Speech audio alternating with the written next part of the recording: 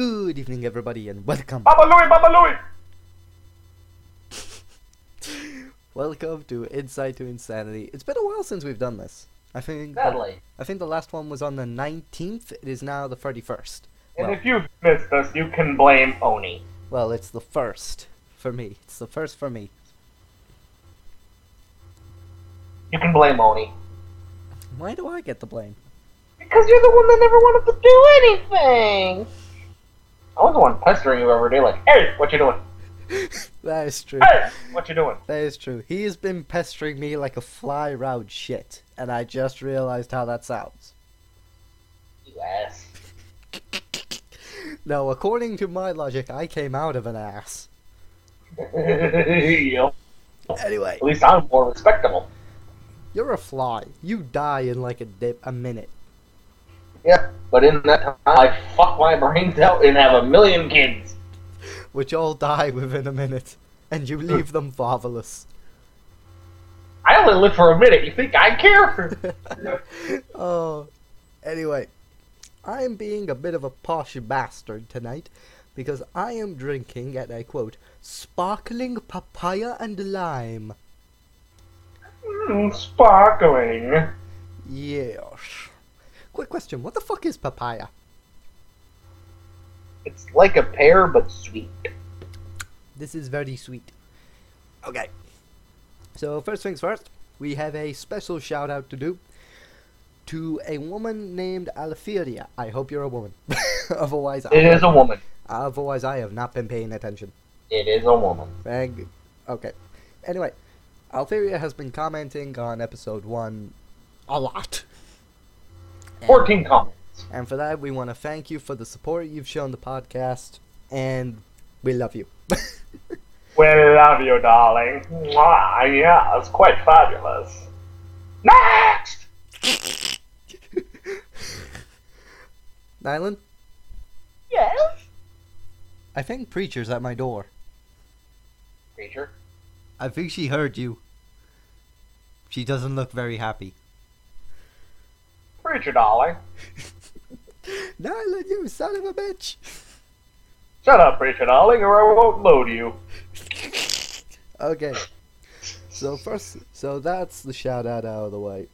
And the first topic for tonight is one Nylan came up with, which is called Apocalypse Survival. And why don't you give the listeners a quick run through of what you mean, Nylan? Well, what I mean by apocalypse survival, and keep in mind there's a lot of speculation on what an apocalypse would be, and many kinds of apocalypses. The Rapture! Oh, please, that's not an apocalypse, that's a blessing, because all the stupid people die. The Rapture is the end times! Bitch, it's the beginning of the new. There you go. Or as a character I very much enjoy would say, I'm not so much as ending the world as I'm restructuring it so it can better itself. In other words, I'm getting rid of all the stupid people. Yep. And before creation comes destruction. Anyway. But there's a few apocalyptic settings that really capture my imagination and really make me think about, what would it be like? How would I act? Now I'm taking this topics about the apocalyptic scenarios that humanity has a chance of surviving. One of them that I find very interesting, despite how many people would claim it's far-fetched. Then again, people claim a lot's far-fetched, and I've managed, and actually we've managed to prove them many a times, it's not so far-fetched. Would be the very popular zombie apocalypse. Zombies are not that far-fetched. Even the CDC has posted on their blog what to do in case of a zombie apocalypse. Obviously, these are people who not have only admitted they could create the zombie virus, but that it's a possibility. Well, that all depends because media has changed zombie lore and everything, so there's so many different ways of going about it. I know, but when the CDC itself admits that they can make it, that's worrisome. But what I was saying was zombies are grounded in reality, just not as they're depicted in the media. Oh yeah. So if someone can poison a person, bring them back on the brink between life and death, because that's essentially what a real life zombie is. It's someone who's been dead for a short while and then revived, but not fully regained themselves, if you understand what I mean. Yeah, I know. Then who's to say it's not possible to regress almost a human being to a animalistic primal state where all there is that instinct to hunt, kill, feed, repeat. Yep. And even before all of this modern society crap, there's been a lot of very odd accounts in the world that, if you really think about it, sound like zombies. Or you can even look towards what many would call hoodoo culture, which is, if you want to know what I'm meaning, look up Max Brooks' Voodoo Zombie. He actually explains it very well. No, it's not a Walking Dead zombie. It's actually a living person, but, you know. Yeah, it's almost the real life zombie, from what I've been able to tell, is a human being that's on the cusp of being brain dead. But then there's what people know as the Last of Us zombies, or the cordyceps, which, again, very possible. Well, they talked about that, didn't they? How there's many different strains of cordyceps, and it would only take one of them to adapt to humans, and then we could end up with The Last of Us. Yeah, probably. And people say, oh, well, they use that in testing, and oh, well, that's only in ants or other animals. Dude, how many diseases have originated from animals and adapted to humans? Now, here's a question for you. 200! Here's a question to whoever says that. Well, fair enough, it currently only affects insects and such. However, humanity has come up with antibiotics to battle certain diseases, and they're on the cusp of cure, and they've cured several couple. Take smallpox, for example. Oh yeah, that was a bad one. However, and I put this to you, what is the most common and damn near pickiest little bastard to get rid of? And besides the common cold? I was talking about the common cold, actually, because how many times has that thing adapted that we just can't seem to get rid of it? Yep. And all it would take is a strain similar to that of cordyceps, and boom, there you go, you're fucked. Mm-hmm. It would literally take immunity. There's even there's a very dangerous disease which is called sleeping sickness, I believe, which shows similar symptoms to the flu, but you eventually become irritable, you become aggressive. One case of sleeping sickness, I believe, don't quote me on this being sleeping sickness, it is a disease, but I'm not sure if it's called sleeping sickness or something else. But there was one case of this person with sleeping sickness beating, raping, abusing his wife, and then eventually he ripped out his own eyeball. I cannot see this no longer. No, but you can understand what I mean, how it would only take a certain strain to adapt to a certain way, and it could fuck up your life eventually. It would only take a certain strain, and the world is fucked. Take, what else is there? Alien hand syndrome, if you've ever heard of that. I've heard of it. Yeah, that's a freaky one. That really is a freaky one. Well, if the zombie apocalypse really did happen, the first thing that would be on my mind, if I happen to still be alive at this point, would be, what kind of zombies are we dealing with here? Are we dealing with the running ones? Are we dealing with the shambling ones? Are we dealing with the smart ones? Are we dealing with the ones that can use guns? By the way, I love that movie. I know you do. You bring it up a lot. It's a good movie! Anyway. That's like the little Mexican guy. Yeah, it would really depend on what sort of zombies you'd be dealing with, because then you can sort of adapt to how you survive. Because well, I kind of favor you prefer the shamblers. You prefer the shamblers. You do. I prefer the Max Brooks zombies, which are not only the most, to me, logical, but if you look at what the CDC were saying, the most likely. Those are the ones that are the one on pretty much The Walking Dead. Yeah, they're on the cusp of being brain dead, aren't they? In real life, or are they the other ones? Undead cannibals, pretty much. Yeah. But I already know what I would do, but what would you do? Me? Well, I talked about this the other day because my mum and dad watched The Walking Dead. They love The Walking Dead, right? So I walked into the front at once, and I haven't watched The Walking Dead since about the end of season 3. Right? So I haven't watched a lot of it. I walked in and I watched about 5 minutes of it, and I went, you know what the problem is with this? My dad looks at me and he goes, well. And I go, they're all infected with the zombie virus. And sooner or later they're all going to die, so either way the zombies have won. They're fucked to begin with. Which, you have to admit, is kind of true. They're not, in a sense, they're not against the zombies, they're against time and life itself. Yep. Because take the big reveal when Shane died and he came back. And then Carl had to shoot him in the head. They're already all infected. Spoiler alert! For anyone who hasn't seen the, second season? Or the first season of The Walking Dead? Yeah, in which case, where the hell have you been? I stopped watching The Walking Dead after season 3. And I still know what sort of happens. I say sort of because I stopped watching after season 4. I have to catch up whenever I can. But to be honest, I think I'd weigh my options, because if the zombie apocalypse really did happen, one of the questions on my mind would be, is everybody else who's alive already infected? If yes, then we're already all fucked. Still, you're not just gonna go, oh, well, it's pointless. Pow! Blow your brains out. I probably would. Either that or I'd do a swan dive Look, into you're a... already No, here here's with what us. I do. Here's what I'd do. I'd strip naked, tie a bunch of grenades to my body, all tie them with a string, so if I pull the string they're all gonna pop. Then just blow on a massive horn, wait for a horde to come down, and just say, I'm coming, baby! And then jump into the horde to become a massive kamikaze. I have 2 questions for you. A, where the fuck are you gonna get grenades? Seriously, use logic.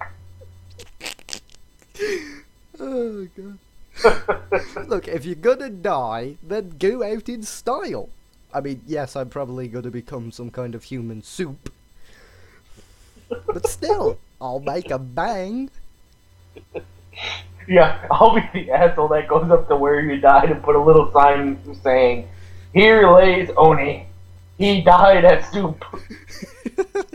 Oh, it tastes fresh. Here splatters Oni. He died as he lived. And a job. And just to be a dick, I would throw a tea bag in your remains. No, you know what? Just leave a cup of tea by the sign. That would be it for me. I would be settled. Still, if you're already here, if a zombie apocalypse happens, you ain't killing yourself. You know, if I did that, there would be stories told about that to the survivors across many years, about the crazy British person who stripped naked and became a human kamikaze to the zombie horde. I'm willing to bet they'd be the one person going, and then the last grenade that was pulled the pin was the one strapped to his balls that he used Velcro to attach.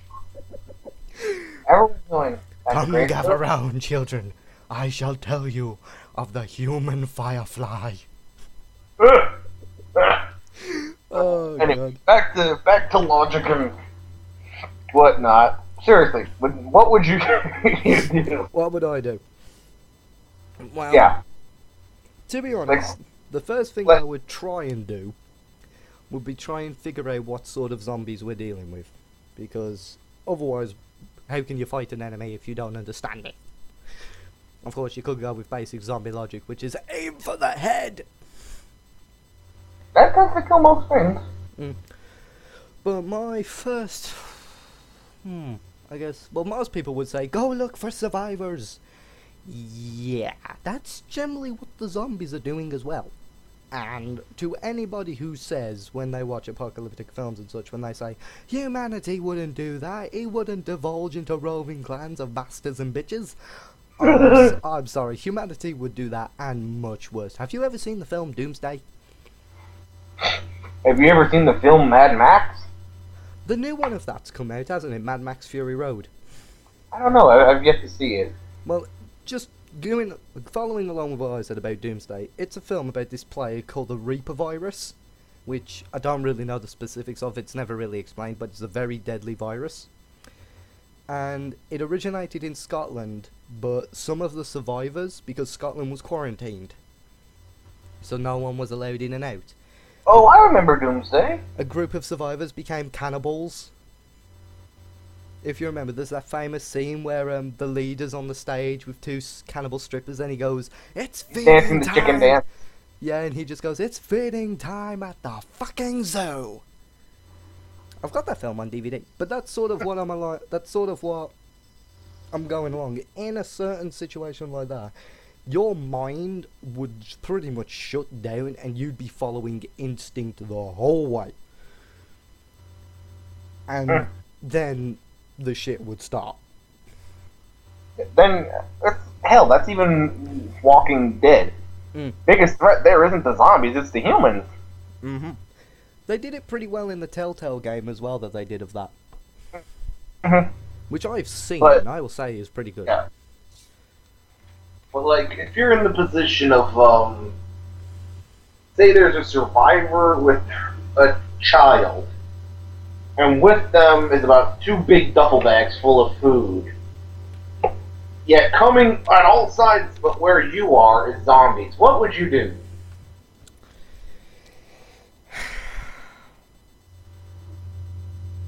Honestly, Uh-huh. being as honest as I am, and being truthful, I'd probably try and help her, but knowing me, I'd probably try to help her and then realise there is no point, because that baby is just going to keep crying and it's just going to keep attracting them. So, yeah, they're getting some soft meat. No, but come on, you can't exactly have a baby in the middle of a zombie apocalyptic world that they are attracted to by sound. Yep. That would be a way to die. That's what babies do. They shit and they cry. And they suckle tits, which all men love. And some women. That is true, but mostly they shit and they cry. True. I don't know. Like, seriously, I know the handbook.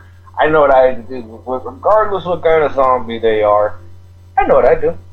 Board up my window, but before I even did that, I would take out the stairs to get up to the second floor of the complex I'm on. Mm-hmm. And I would go room to room of all my neighbors, taking their shit, and likely killing one or two on the way. Yeah, but here's the question for you. Say that all works out, what about when you run out of supplies?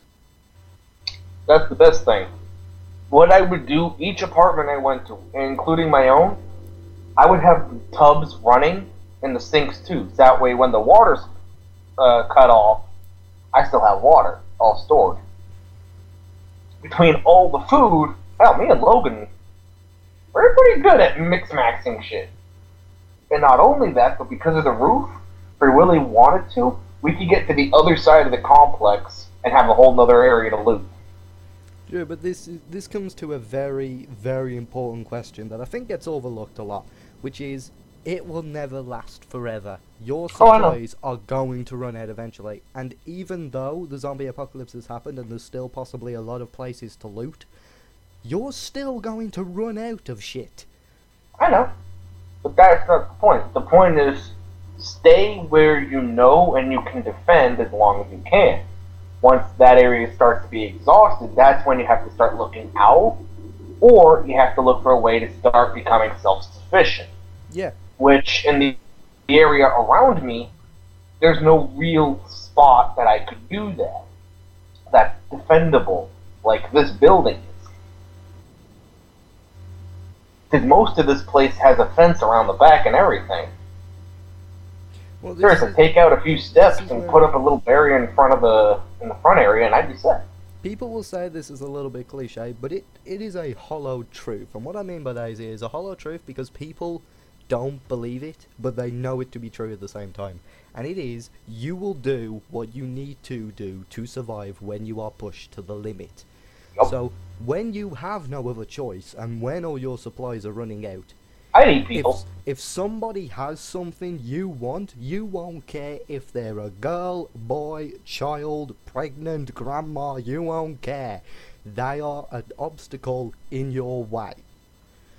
And sadly, that is the truth of humanity. It becomes survival of the fittest. In which case, a lot of people will die.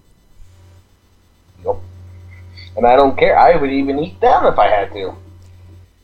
But you can see where this is why I say a zombie apocalypse would not only spell the end of the world, it would pretty much destroy it forever. Yep. Until something else came along. Fair enough. And then it would start all over again. Well, humans lasted this long. Let's see how long you fuckers last. Oh god. So we've said what. So here's a question: if the zombie apocalypse would happen, what do you expect it would be? What do you expect the strain of zombies would be? I honestly have to say the Max Brooks ones, just because it seems, once again, despite what the CDC said on their blog, it seems the most likely. Mm-hmm.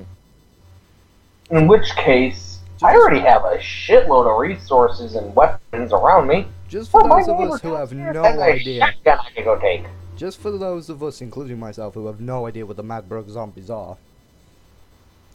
What exactly are they? Slow, unintelligent shamblers with... Well, it's not so much they have heightened senses, it's just they rely on them more because they hunt. You mean... They have... You mean it's sort of like when a person goes blind, they start relying on their other senses? Yeah. And when your brain ain't ticking at full capacity and all you're doing is looking for food... At which case, you have to remember, in a zombie world, it'd be a lot more quiet. Mm. So if someone goes a mile off, they're gonna go, I heard something. Yeah. But here's a question, though. Wouldn't there need to be, because from the sounds of it, it's sounding like the voodoo zombies I know. The ones that are sort of like half brain dead. No, they're undead. They are fully dead. Yeah. And they're like those zombies that you could walk for 5 miles, and if one saw you, he will follow you, even if you've outrun him. He would just follow where he last saw you. Yep. So not only are they slow shamblers, they're also very persistent. Mm-hmm. Because I'm guessing they have no meaning of the word patience. These are the people who will see you in America and they will follow you all the way to China. Yep. Bad news, it might take them a couple of years to get there.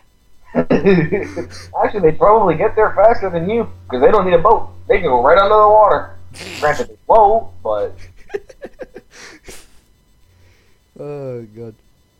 Here's a question. This is a question for you and also to the viewers now. I've seen movies and media with slow zombies, fast zombies, and there was that George A. Romero film where the slow zombies maintained a sense of their human intelligence, and they even learned to use tools and weapons that were familiar to themselves, and also they adapted to what they've seen, because in one scene of the film, number 7, who's this softball or baseball chick zombie, I think, she's about to crush a soldier's head with a baseball bat, because she remembers how to swing a baseball bat.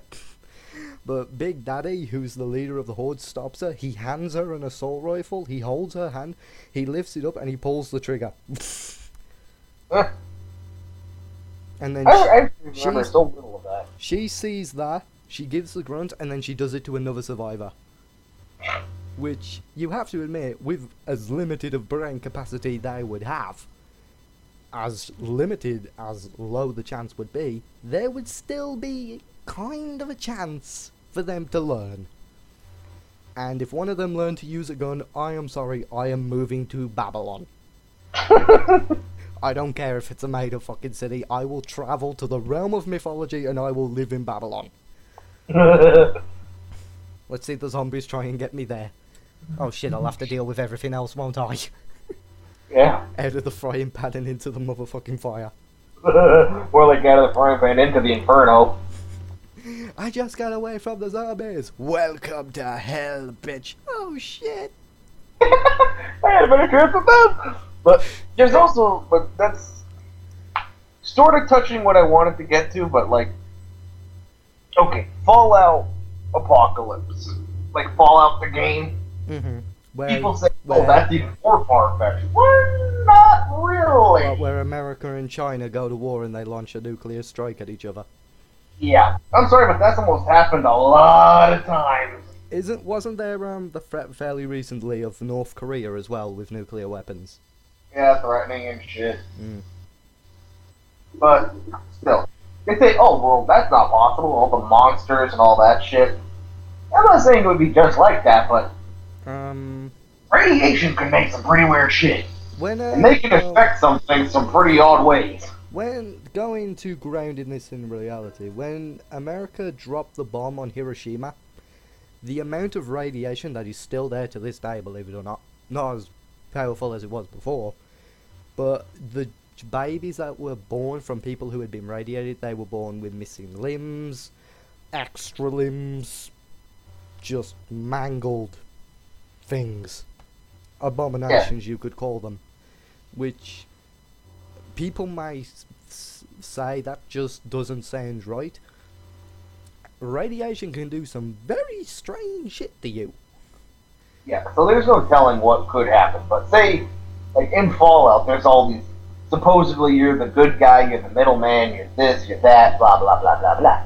People always, like, talk about these big moral choices, how they want to be the hero. And I say to them this: if you're in an existence where law means nothing, where it comes down to survival of the fittest, it comes down to not where will you survive, but how long can you survive. To you, there is no good or bad. It's survival. You want to know the funny thing about that? Yeah. There was, have you ever heard of a game called Race and Chase? No. This is a very old game, but it was cancelled, right? Yeah. Race and Chase was essentially a game of cops and robbers on a, on PC or one of the very old consoles, I believe it was.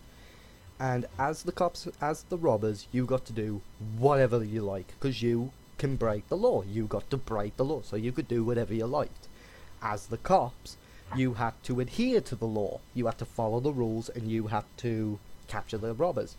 Now, all through all the testing and that, they found that people preferred playing the robbers. They preferred being the bad guy, because there was no rules to hinder you. There was no limit. There was no law. So, Race and Chase was cancelled, and they rebooted it, focusing on the villain element. And this may surprise you if you don't know where this is going, but Race and Chase became this little tiny game called Grand Theft Auto 1. A game that was I had a suspicion. A game that was originally meant to be a cops and robbers game became one of the most successful game franchises to this date, where you play as the villain. Yep. And I'm sorry, who doesn't want to be the bad guy? Everybody wants to be the bad guy. There's that song, isn't it, where it feels so good to be bad. Yep. It's from All Dogs Go to Heaven 2. Yeah. And I'll admit that the song makes sense. It is true. And really think of it. When people play that game, do they have the most fun doing the missions or just being complete fucking psychos? You're talking to a guy who has watched the Yogscast play the game, and they've played a game where they got to chase down two of their friends who were on pedal bikes, and the two that got to chase them were in big 4x4 trucks.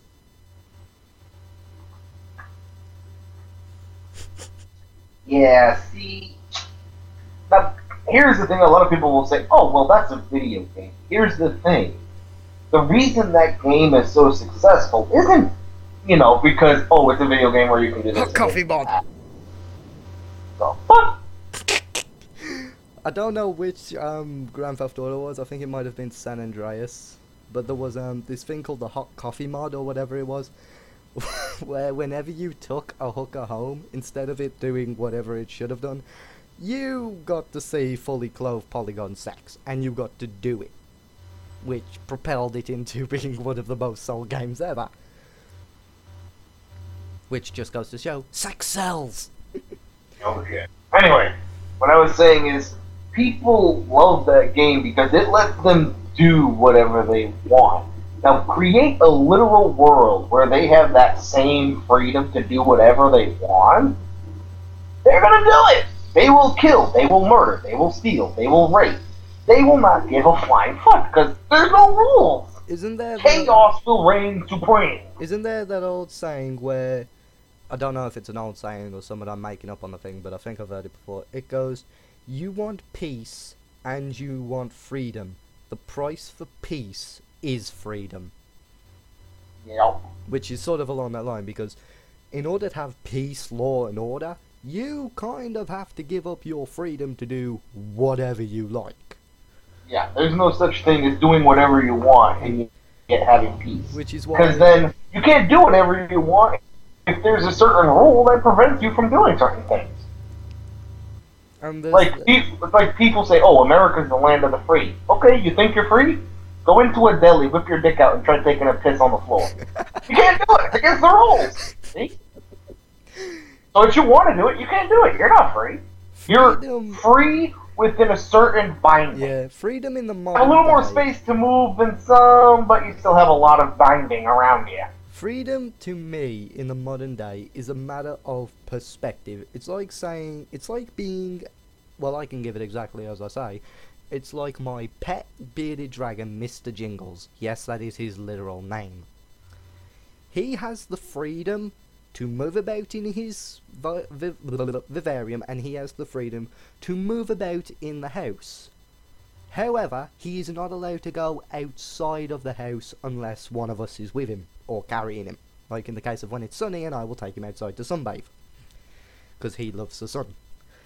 It's along the lines of, he gets his freedoms, but he only gets a certain amount, and he is happy with them. Yep. You are happy. That's what modern freedom is. That's why, in an apocalyptic world, where there is literal freedom, what I mean by apocalyptic survival isn't so much the actual survival aspect. It's the point of, in that world, there is no law, there is no rules, there are no friends, there is no family. Sooner or later, all of that is going to mean dick in such a world. It comes down to what can benefit you, which a lot of people try to glorify as being the good guy. No. Have you? I can't remember the film, but I watched this film where it pretty much summed this up, because they went after this cannibal murderer, right? And when they caught him, they asked him, how could you do what you did? And he leaned forward, and he just goes, do you have any idea what true freedom feels like? And they all look at him with this confused look. And he goes, true freedom is not having the shackles of law, and it's not having the shackles of society. True freedom drives a man insane. I like that cannibal. He makes sense. And the funny thing is, even though they charged him with everything and he got put to death, in the book he wrote, he explains this whole idea of freedom. And the final passage reads, when the chains of law and society are removed from the subject, at first the subject will feel relief, like a great burden has been lifted. However, in the literal sense of chaining a beast, when the chains are gone, in this case the chains of law and society, the beast becomes free, and the beast is man itself. A man, or a woman, or even a child, unchained by the law of society and order, is basically a beast. Yep. I agree with him. If anyone remembers that film, Please tell me, because I love that film. I'd like to see it. But that was the general idea, and this cannibal taunted them throughout the entire film. Like, he would call them up, and in one of the scenes where he calls them up, he leans back in this chair, and he just goes, "You're trying to catch a bird that has been free from its cage, and it doesn't want to go back. Good luck catching the bird." That's like the saying, and I actually really like the saying, and I discovered it recently. Because I was going to do something in roleplay, and I needed a good way to describe it, so I looked it up. And I found a really good one that my character Vakubi used, which was, people are simple to understand. They will all claim to love grapes, even though the branches are too high to reach. Now, if I am who lowers the branch, in which case they're driven mad and become my toy. Pretty much, the beast would be Vakubi in the case of an apocalyptic world. The beast brings the branch down and people go nuts. Like, oh, I finally get my grapes!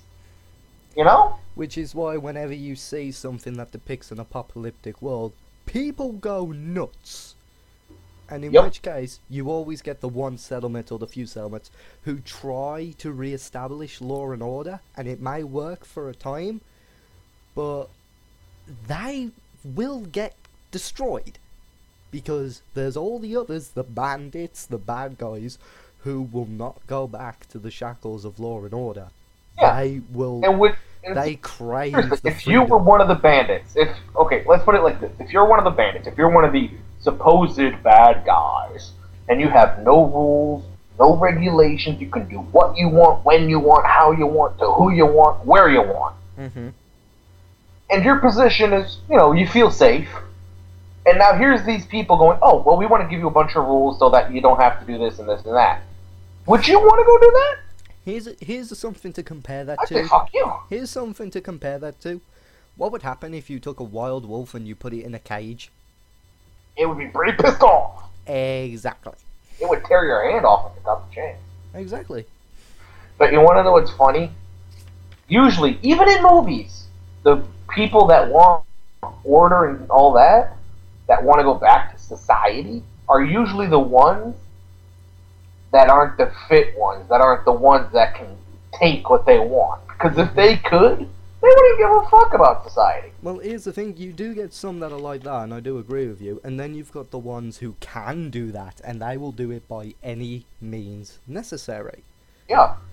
And you know what's funny? Then they're no different from the bandits. They force and do as they want, in the sense of they want something, they're inflicting it on everyone. Only in their case, they're actually worse than the bandits. And I will say this because it's something even an old character of mine in apocalyptic roleplay used to say. You can say about me what you want, but more than anything, you need me. Not because I'm your friend, but because I let you live a dream that you're the good guys. When in reality, I'm the best person alive that you know. I don't lie about what I do. I don't hide who I am. And my intentions are always known. You, however, lie and enslave every day. Just so you can have what you call peace and order. So who's the real villain? And people hated this character because he would not leave them alone, because he was a villain, but not only because of that, he made sense. He made them feel bad. There was another one I watched, an apocalyptic zombie one, where these people got captured, and they called him evil. They said, it's inhuman what he's doing, and he turns around, and he just goes, inhuman. And let me show you something. So he pulls them over to the balcony, and it shows them like he had a fairly large settlement, and there's all the people walking around. And he just goes, you see those people down there? They are cattle. And this is the pen. and I own the pen. I keep those doors closed.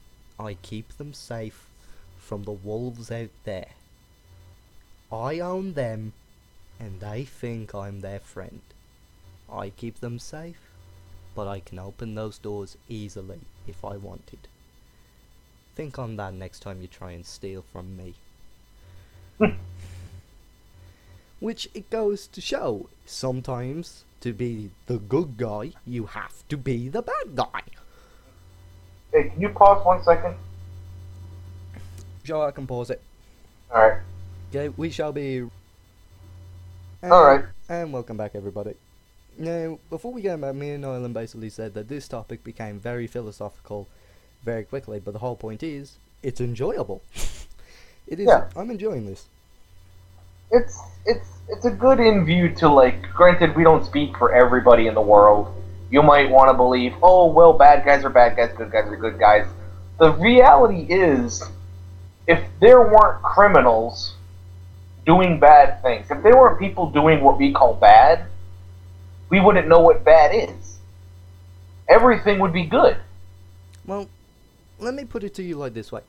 To anyone out there who watches a soap opera or a drama show, there is a director, I believe it is, I can't remember his name, I think it might have been Steven Spielberg himself, or it might have been someone else, but he is quoted as saying, drama is life with the dull bits cut out, and the dull bits are usually the peaceful bits.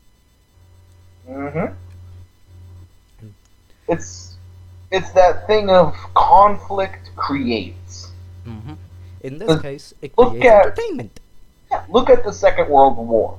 Through the Second World War, which if you ask anyone who lived through that time, it was like living in an apocalypse. Thousands died every day. Hundreds of thousands died every day. It was hell. And you can ask them anytime you want what it was like. But here's the thing. Through all of that, mankind made a lot of advances. They learned new things, new ways of doing things, and hell, women even got more rights during that time because all the men were off dying. Isn't there that saying that humanity becomes more advanced through war? Yep. And what that saying means, at least from my point of view, is war is something that is very serious, and it can mean the end of quite a lot. But it's also that point is, when you're pushed to the brink, you will do whatever you can to survive. Which, when you think about it, isn't that the same case with the Americans dropping the bomb on Hiroshima? Yeah, they were losing. They said, what can we do? Let's drop a bomb on them. Let's do it. Boom. Ooh, pretty light. And Japan went, we quit. You win. You're crazy. And American went, whew. I can't believe that fucking worked. But that's essentially the same thing. You push someone to the edge, they will do whatever they can to survive. Which, in this case, usually produces something viable. It produces something that can be used. And bombs, that nuke went from, oh, well, it's a destructive force, to now people make power plants with the shit. Mm-hmm. Like, there's even... what is it now? There was this thing I saw that I don't know if it's been deployed or not yet, but it's this thing where, it's this massive syringe with no needle, but it's got these little pellets inside, sort of like sponge pellets. Mm-hmm. So when a soldier's been shot, they remove the bullet, and instead of like stitching up the wound or anything, they just put in this syringe and they push in these pellets, and the pellets soak up the blood, and as they soak up the blood, they expand, and it creates a foam seal. Not bad. Which they say is more effective combat health kits and such. And when you think about it, where else but in a battlefield would someone come up with the idea of how can we heal someone quicker? How can we help them out quicker? Yeah. That's what it really comes down to. It just shows, yeah, Like, conflict is bad, but it's also pretty fucking good, too. Another example of this, and this is a true story. I think it's called 128 Days or 128 hours later, I think it is, where this guy got caught in this gorge, and as he fell, he got his hand trapped in a boulder, and he couldn't move, and he knew he was going to die down there. So he took a knife, and I think it was one of them Swiss Army knives or something like that, and he cut through his own hand, like he cut through the bone, he cut through the muscle, he cut off his own hand just to get out of that gorge so he wouldn't die. And this was a true story.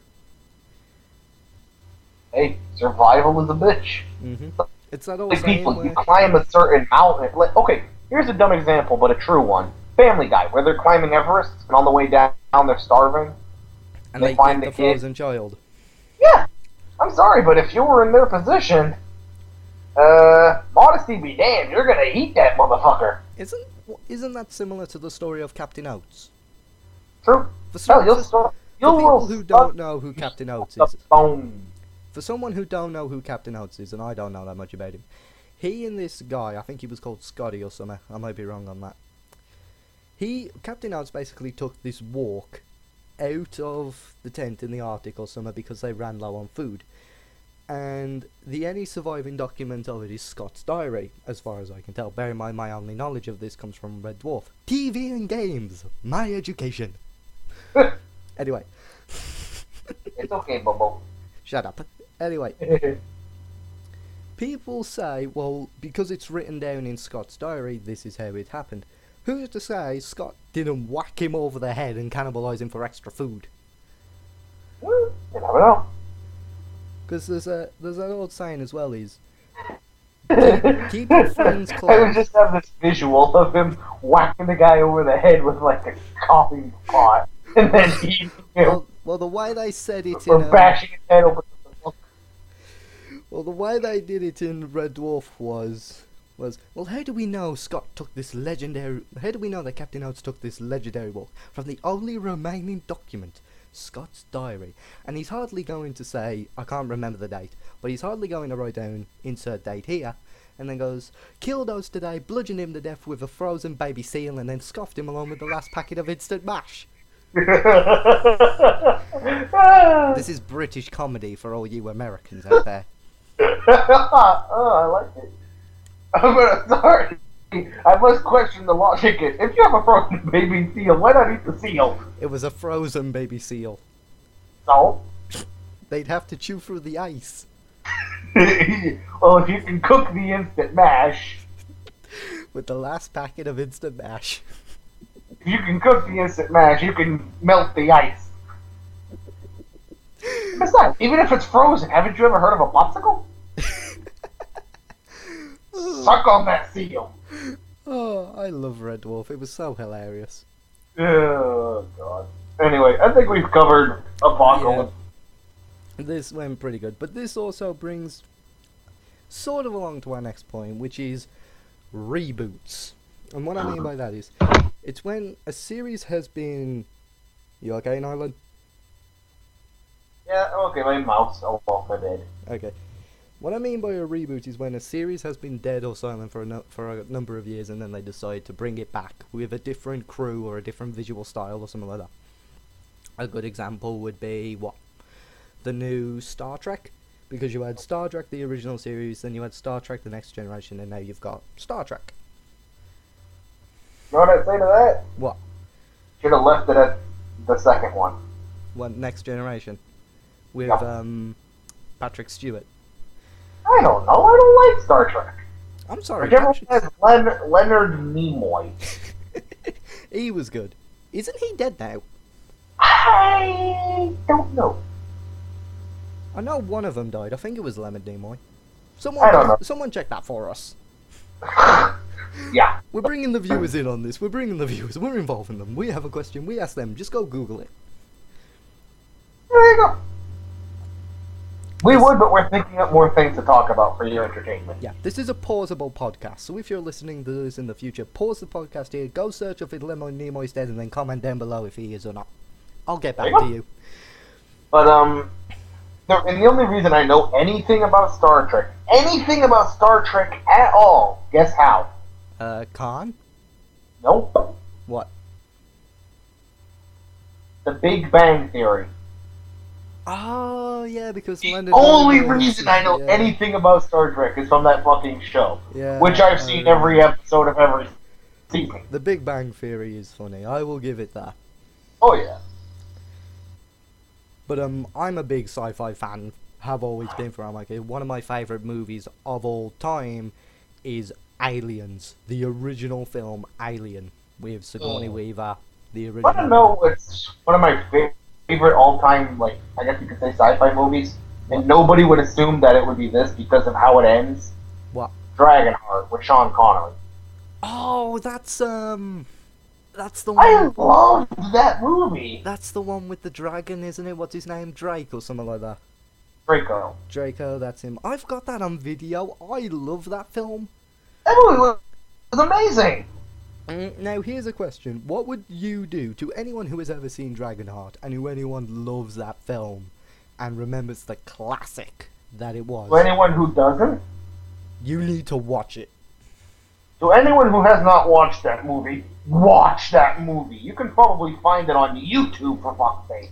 It is That a fairly movie- old. It is a fairly old film. Bear in mind, I say video. It was like, To Like- anyone who doesn't know what a video is, back in like the 90s or something like that, we had this thing called VHS. Which Yeah. was Video Home System, which was you get these movies on these really big clunky brick cassettes. And I'm sounding like a very contradicting bastard. shut up, you old hag. Which I Ow! can't say because I'm older than you. Yeah, but you know what I mean. It is a fairly old movie. Like, it's not that old, but it's fairly old. But here's the It was a question. great movie. Oh, movie it for was its time. brilliant. And to this day, I can still watch that and smile. Oh, I'm sorry, just the part where he's looking at the dragon like, sink, and the dragon's like, I can't, the water's not deep enough. Oh, God, I was laughing. By the Oh, time he's God. under the water looking at the sheep, and he's like, ooh. Oh, that is funny. But one of the funniest part was the stupid priest who was sitting on the dragon's head writing. He's like poking it, and the dragon's looking up like, dude, you did not just poke my forehead. You dick. Oh, wasn't there that scene where the girl shows up and he just goes, why haven't you eaten her yet? And he just goes, she makes good company. Or even better, the time where they're talking to each other, and the swordsman Braun, Yeah. I think it was Braun, is sitting on the dragon's tongue, and they're talking, and the dragon hawks a loogie on him. Oh, I remember that. Or the part where he takes the other one's bones out of the dragon's teeth. He's like, ugh, Sir Arthur. Throws it out. And the dragon's like, Nightclub, I've had the wonder for weeks. And he's like, stop talking, you son of a bitch. Fucking bouncing up and down on the dragon's tongue. Oh, I remember that. You know what my first thought of that when I saw that when I was a little older was? What? These are very sweaty balls. That dragon has a very strong taste. I'm sorry, I don't know how long I could keep a night in my mouth with sweaty balls. That'd be a little... Yeah. Does this take a shower before getting in my mouth, you son of a bitch? Dragonheart was amazing. Oh, the part where he's swinging through the trees and the dragon's making fun of him. Oh, yeah. Boom! Look And the out dragon's ahead like, of you, swordsman! Oh! Watch Oh, out that was- ahead of you, swordsman! Boom! Oh, I did warn you. And again, dish, and again, dish, and again. I've been doing this The all whole day, you know. That It was film was well- amazing. But getting back to You the... know what I recently noticed? What? You know the chick that tries to stab the king? Yeah. The curly-haired redhead? Yeah. Guess who reminds me of her? Bodicea? Who? I don't know. She always reminded me of Bodicea. No, you know who she reminds me of? Who? She reminds me of the princess from the movie Brave. Oh, yeah. Same attitude, same look. Oh, yeah. You can't not see the resemblance. It's like, huh? Even Scooby-Doo would go, ruh-roh. No, but going back to the point now. What would you do, or anyone do, if they came out saying, we're doing a reboot of Dragonheart? Oh, I'd stab a bitch. That's the point. You get a movie like that, and it will never be as good as the classics. Like, they've rebooted... What's a good few examples? They've rebooted... Poltergeist. Poltergeist, oh my god, the reviews on that. I am going to smack someone. Did you watch it? Poltergeist was amazing. Did you watch the reboot of that? I watched 20 minutes. I couldn't take it. Okay, you That's watched 20 minutes how of bad it. it was. Here's the thing. I could not take it. Here's the thing. I have not watched it, but I've watched the Angry Joe review of it, where they tore that movie to shreds. They better have. They did. But And you can understand what I mean by that. I'm gonna tear Jurassic World to shreds. Oh god, You Jurassic not World. fuck with my Jurassic Park. Jurassic Park is amazing. The original Jurassic films. Park 1 and 2, I went and watched the other night. I watched 3, which some people claim to have a problem with. Logan himself dislikes it. But I really loved them. So when they're talking about, oh, Jurassic World looks great. No, it doesn't! It could have fucked with the whole franchise. Oh, what was it now? What am I trying to I would remember? have been fine with it if they wanted to make another movie, but without all the stupid shit they're trying to do. Like, do you remember the original Nightmare on Elm Street with Robert Englund? Oh yeah, I remember those. Now, concerning the reboot they did that came out in, like, what was it, 2008, 2010? Round about then. Jackie Collins, I believe his name is, the actor who played Freddy in this new movie. From what I've heard and from what I've seen, he does a good Freddy. Like, he does his own version of Freddy. He does a good, evil, visceral Freddy. Which is good. Like, that's good. That fits Freddy's character to a certain degree. You know what movie I always hated? What? This is a one movie I would like to see a reboot of, just to see if people can make it better. Mm-hmm. And that movie would be Scream. Scream. That was the one with Ghostface, wasn't it? Ghostface, and he had the big, like, kitchen knife. Yeah. You know there's 7 of those. I know. But still, I never, ever liked it. I watched... It always... I watched... Like, I couldn't even see what was scared the guy. I watched one of the Screams, and I will say this now, I watched one of the Screams, and the only reason I sat through it was because one of the characters in there was played by someone from Friends. The woman who played Monica from Friends was in that, which is the only reason I sat through that movie. You know what Scream I did like and find funny? Which one? The one where it was the made up. The dumb one, like the making fun of it version. Oh, that I watched because that to me was more scary. Scary movie. Yeah, that was scarier than the actual Scream movie. Just because of how bad it was. They took the piss out of it in that one scene where the woman's running away from him and he catches her and he stabs her in the chest. Which happens in the real movie. In the piss-off version, the spoof version, he catches her, he stabs her in the chest, but instead of killing her, he pulls out her silicone breast enlargement implant. He even pulls it off his knife and he just goes, bleh. Or the scene where he cuts the chick's head off and she's like, oh, well now I'm supposed to be dead, huh? I'm just like, oh my god, that's an annoying bitch. Oh god. There's even that scene in one of the Ghost movies where a ghost has sex with one of the girls, and I'm sorry, she becomes such a nymphomaniac.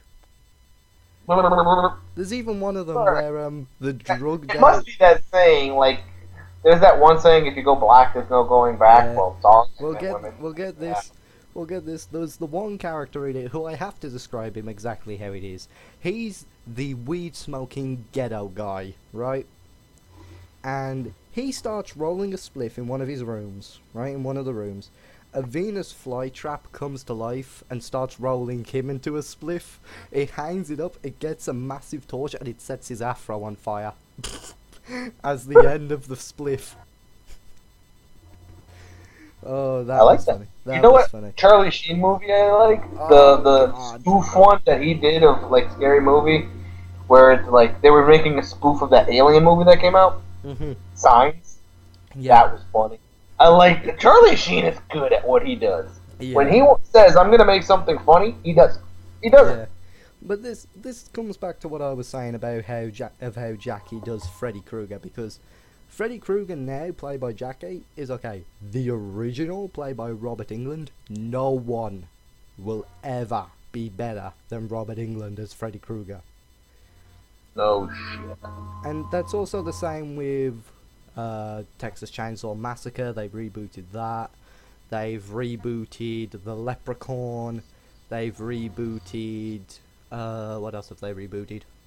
I want to see the Leprechaun reboot. What, the WWE one?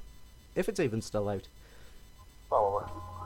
And the only reason I want to see it is I want to see little horny Hornswoggle try to be threatening. I want to see if he can. I've seen a little bit That'll of see. I've seen some of the trailers and the makeup looks okay. Like the makeup they've given him. And then another reboot they did was you know, I don't know if they did it as a film or a TV show, but it was called The Bates Motel, I think it was a movie. which actually has significance to me, and here's the reason why. Personal information here. My last name is Bates. Oni Bates. Yeah. So, and that movie, The Bates Motel, is based off an Alfred Hitchcock movie which you may have heard of, you may not have heard of, called Psycho. Heard of it? If anyone has ever heard of Psycho, you know it is a horror classic. You know what movie I always love? What? Here's Johnny! Oh, The Shining. I watched that. Oh, that movie was I awesome. watched The Shining with who's the actor in it now? What's his name? Oh, I can't remember. I can't remember his name. I can't remember his name, but I've seen him in a couple of other films. I'm sorry, but that man just imbues evilness. He just has this evil look about him. He also did the Joker in one of the Batmans. Oh, yeah. He did beautifully. He Didn't did, he? didn't he? He's a very He good did actor. awesome. He Like, did he very tasers the guy to death, and then he's like, "Woo, it's a little hot in here." And I'm just like, "I love you, I love you, I love you, I love you, I love you. You're funny." He is Psycho incarnate, and I love him. But him in The Shining was absolutely amazing. Now, here's a question for anyone who's ever seen Psycho, or, well, not Psycho, because they did the reboot of that at Bates Motel. Here's a question to whoever ever seen the original Shining, right? What would you do if they did a reboot of The Shining? Oh God, no, they're not ruining that movie. Now, bear in mind, I have a friend who is a movie buff, and he loves The Shining. And when I say he loves it almost religiously. I know That's how much he someone loves who it. bought like the second book of what The Shining is, Mm-hmm. and because like she read my book, she tried to do me the favor, but since she couldn't like type the whole book up for me to read it, she would literally get into a call with me. I would lay down and she would read the fucking book to me. And I'll admit, one scene in that book made me go, huh, interesting. Yeah, because it's based off a book by Stephen King, isn't it? The Shining, or a couple of Yeah. books. Which That was one of Stephen King's good productions. what else Because, is there? What else is written by it? Shawshank Redemption is meant to be a good one as well, I believe. I'm going to show you a video later to show you why I don't have much of a liking for Stephen King. Mm. Just like a lot of people say, "Oh, well, you must love H.P. Lovecraft." No, I do not. That's like, well, that's That's somebody I would slap. I would literally slap H.P. Lovecraft because of how much I dislike what he interprets as horror. Well, Now, I know there's a lot of H.P. Lovecraft fans out there. Please, this is my opinion. I personally highly dislike now what he describes. I only know H.P. Lovecraft from two things: Cthulhu. Shoggoth, the Shoggoth, and Cthulhu. Oh, shit. Those That's are the another only one. ones I know H.P. Lovecraft from. However, also you know the who my all-time... We'll cover this later in another topic, but Yeah. one of my biggest adorations for horror, Vincent Price. Oh, I That think man I've read was something about him. brilliant. Oh, he did horror good. There was okay, talking about bad reboots, because we've talked quite a bit about the bad reboots and such. Paranormal Activity. Is that a reboot? I don't know. To me, it's just another ripoff of Blair Witch. Oh yeah, because you mentioned, what was that film you mentioned there that you said it was just another Blair Witch ripoff? It wasn't Paranormal Activity. It was No, it was one about being in a school and other shit. And people are praising and saying, "Oh, this is what horror is meant to be. Blah, blah, blah, blah, blah. Something totally unique." Shut the fuck up. That is a Blair Witch ripoff mixed with Paranormal Activity and a whole truckload of stupidity. I call those films as what I call those films as found footage films, which can be fun to watch. But They can be fun, but to anyone who says that they're original or that's what horror should be, I say no. Want to know what horror should be? I know what horror should be. I've proven it.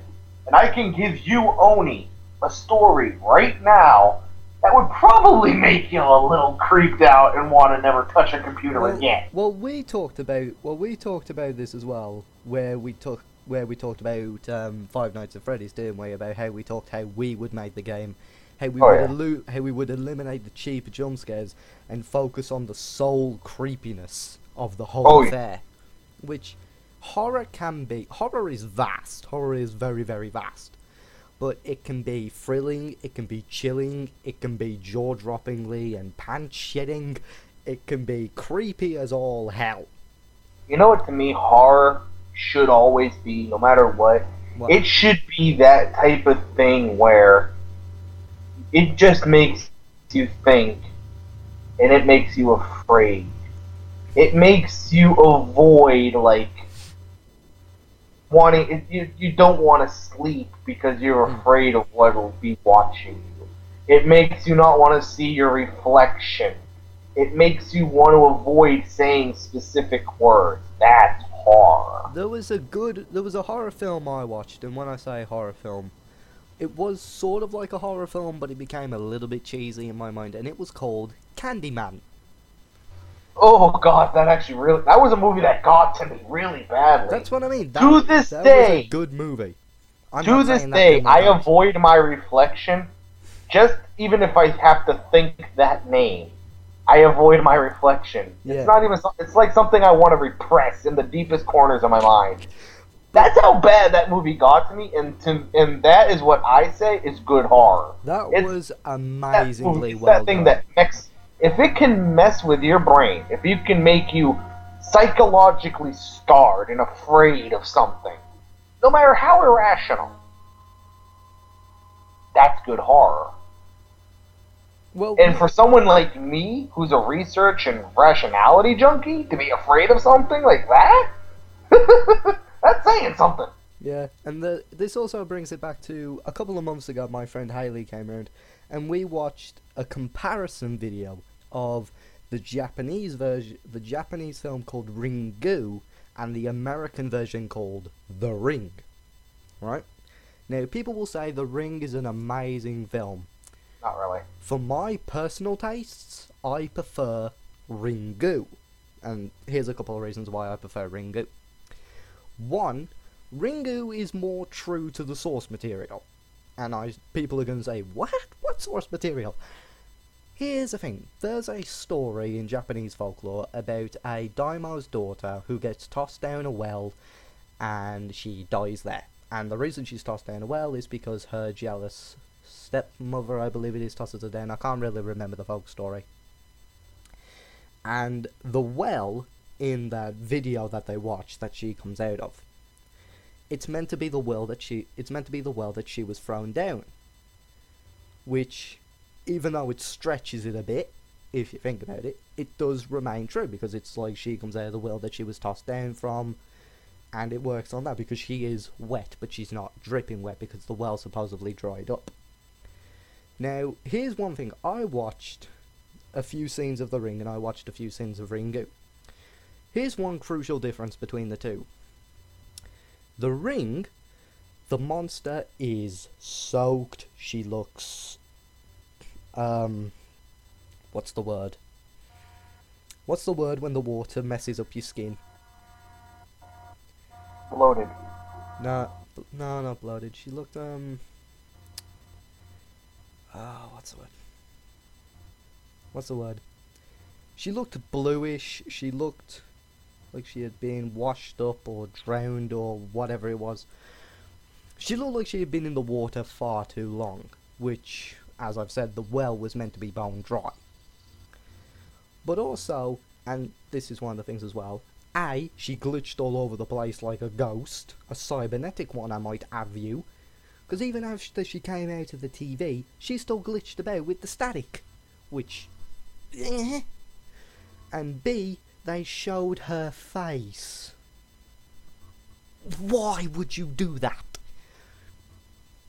Ringu, she had a much more human appearance, and I'm sorry, a girl with long black hair is creepy as hell. Just watch The Grudge, or better yet, watch Ju-on The Grudge. They do it a lot better. And here's one of the scenes, that famous scene at the end where the final guy dies. You don't get, but you see the whole thing, how he's fucked up, how the Ring version fucked up his face and that. In Ringu, you don't see what happens to him. You just see the eyeball of the girl staring at him so intensely, and you just see him scream at the camera, and then it fades to negative and then black. The way they did, I'm probably saying this really, really bad, so it's not coming across as well as it should do, but the way they presented how it was, how they structured it, how it all fit together, Ringu, in my mind, is far superior to the Ring. Because it just does certain things that I prefer to be right. And as I've said, there's the key word, I prefer. It pretty much all comes down to your own perspective and your own opinion. But for me personally, having that mystery there, having that mystery of you don't know what this thing looks like and you don't know what it's just done to someone, adds only to the horror. It adds only to the suspense. Because you don't know what that thing's going to do to you. I would agree. And then, here's another thing as well. Apparently, Ringu came out before the Ring. Think about that one. And, oh, that reminds me. You're going to love this. Hunger Games. Right? You know people love the Hunger Games. Sadly. Here's the thing, though. It's a rip-off of a Japanese film called Battle Royale. And Battle Royale is essentially the same, except it's grounded in the modern day. Not in the futuristic setting, in modern day, and it is a lot more gritty. Well, no shit. Japanese films are kind of well known for that. I think Japanese films are amazing.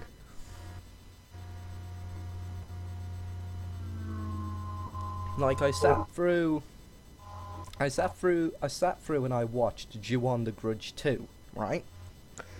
And this movie, I can describe this movie in several ways, but the best way I can describe it is, one half of the movie, you're going to be scared. The other half of the movie, you're going to have your mind fucked.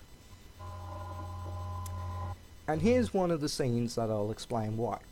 There's a scene where the boy and the girl are reading through a couple of notes, and they're reading through a couple of the files on the house. You know, the house where the Grudge is.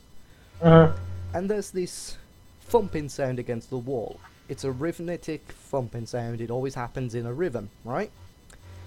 The boy leaves to get a drink or something, I believe. And when the door closes, the thumping stops, right? So she goes out, she knocks on the door, there's no answer. She knocks again, no answer. She opens the door, she flips on the light, and hanging from the ceiling by what can only be described as black hair threads is the boy she was with, and he's swinging back and forth. Now here's a question for you. How can he be both with her and dead swinging against the wall at the same time? One's not her, one's not him, I mean. Here's another thing as well. She gets pregnant in the film. And when she's giving birth, the boy Grudge, the supposedly good one, is by her side, but he disappears after a while. Then all you see is an explosion of blood from between her legs. Right? It splatters all over the place. And then you hear... Like, I'm terrible at the Grudge noise, but you hear that. and you see from in between her legs, you see the blood-covered Grudge face, and it is a major mindfuck, because at the end of the movie, she's okay, and she's walking with what can only be her son, who has a very striking resemblance to the boy Grudge, right? And you know how the girl Grudge supposedly has her head twisted around and she's like broke her spine or something? Yeah. Well, a girl passes them two and the boy stops. He lets go of his mother's hand, she keeps walking, unaware I believe, and then all you hear is a scream. The camera pans round, you see the boy at the end of the stairs where they came up. So to say, we're going the opposite way of the girl. And the camera looks down the stairs, and you see the girl that had skipped past them with a doll at the bottom of the stairs, her head twisted around with her back broken, right? The camera then pans back to the woman as the boy walks up to her and holds her hand. She grows a very faint smile. And like that, the film ends to black. This is meant to be the end of the film, so either the film goes from ending to front, or middle front end, or middle end front. I don't know, the film is a major mindfuck.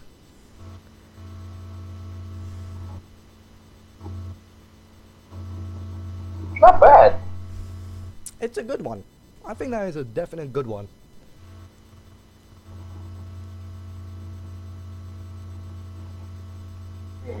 But it does raise the one question, and I will still ask this question today if someone asks me about Ju-On.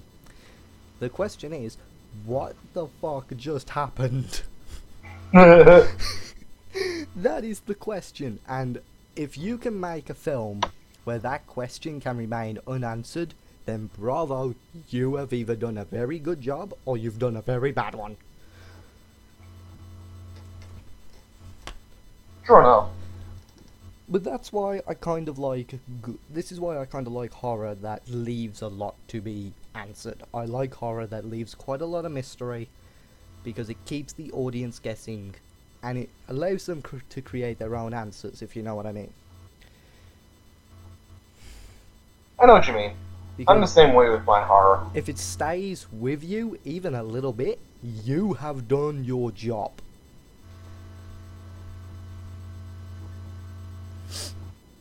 I'm trying to think of a good reboot. A good reboot. Because most of the reboots they've done have been absolutely shit. Oh crap.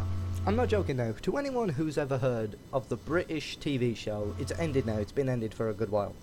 But there was a British TV show called Only Fools and Horses, right? Which is a beloved comedy series of mine. And a while back, like this is going back a couple of years, they planned to do an American version, right? Oh god. I'm not joking now. My mum went, they're planning on making an American version. And I went, yep. And she goes, and she went to me, why would they do that? And I just go, I don't know, maybe they aren't funny enough on their own. Which, I'm sorry, why would you ever try and make an American version of Only Fools and Horses? That just would not work. It's like that. It's like how I say Japanese horror films are better than American horror films, because they have their own way of doing it, and with a lot of American films I've noticed, they'll take the best bits and they'll fuck it up. Like, take the new Poltergeist as well. One of the best things Angry Joe says about that is they had real set pieces and they had real props. In the reboot, they focused far too much on CGI. Yeah, that's like everyone claims, oh, CGI is the best. No, it's not! Proof is everywhere! CGI is, and you want to know the funny thing? The best, someone summed this up brilliantly. And you are never going to guess who this is unless you've heard him say it. He said, computer-generated graphics are an enhancement to the film. They should never be the main focus or the main attraction. You know who said that? I don't remember. George Lucas. Hmm. And, well, we've all know what's happened to him. True enough. But you can understand why he'd say that. Because people will say, people will say the CGI is good, but if it's the main focus of the film, then what are you doing? Like, a lot of people will say they prefer the old films when they had the proper set pieces and they had the proper props. Yeah, most of them were cheesy as hell, but they were fun. They were entertaining. Hence why they got so popular. Like, come on, Braveheart had CGI, but most of that was real props. Yeah. And Like, look how funny that is. Real props can't be, they can't be matched. Like, look at the Scorpion King 2. That had a lot of CGI. Yes. Look at the Scorpion King, the movie with The Rock, the full movie about the Scorpion King. Most of it was actual props. Reason, it looks better. It looks more real. The Rock literally took it on himself to learn how to fight with a sword so that he could do the movie. You have to give him credit. That takes a lot more talent as an actor. Yeah, and here's the funny thing as well. You remember the film I mentioned to you, don't you, with Danny Dyer and whatever his name was, called Doghouse, which is one of the most stupidest zombie films ever, but is by God one of the most entertaining. That the set they did, you if you've ever seen it, you remember that town they're in? Yeah. That town is real. That is not a CGI town. They went to a town and they rebuilt it.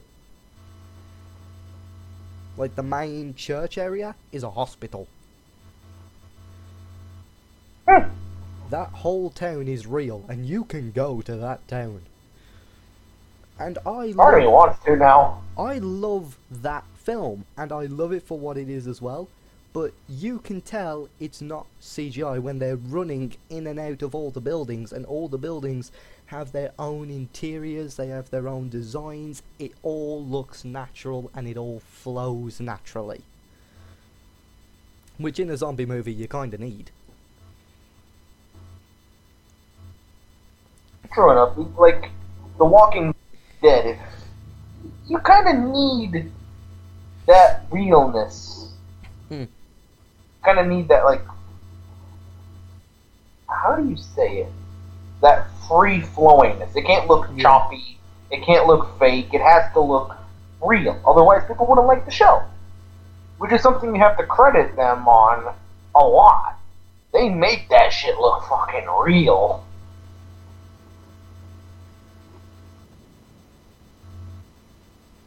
There's talking about reboots as well, because most reboots now are done with CGI and such. But if you watch the CGI and then you watch the original, yeah, the people may look more realistic, they may look the whole thing, but under it all, it is just fake as hell. And here's a question for you. How can they have... Oh, here's a good one. Here's a question for you. Who's ever seen the film Predators or Alien vs. Predator, right? Yo. Me. Yeah. Here's the thing. The Predator, how tall he is, he's like an 8-foot tall monster, right? You would not think he's a real person, would you? No. You would think he's CGI, or you think he's something else. Yeah, like a robot or something like that. Yeah. Actually, he's a normal person inside that suit on stilts.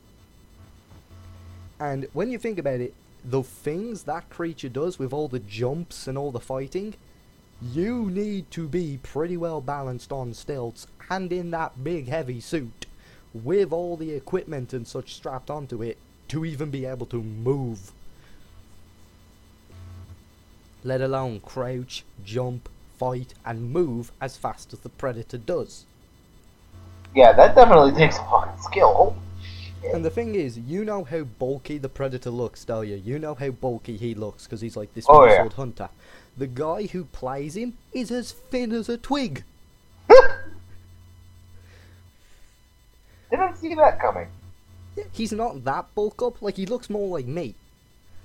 Like, of course, he's got to have a little bit of muscle on him to be able to move and all that, but he doesn't look like you'd expect him. He doesn't fit the Predator's body type exactly.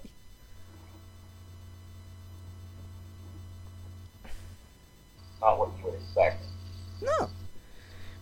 But this is what I mean. The Predator is real, and he looks real, and it flows well because he's fucking real. Damn great it does. That movie's huge. Even the Arnold Schwarzenegger one was huge.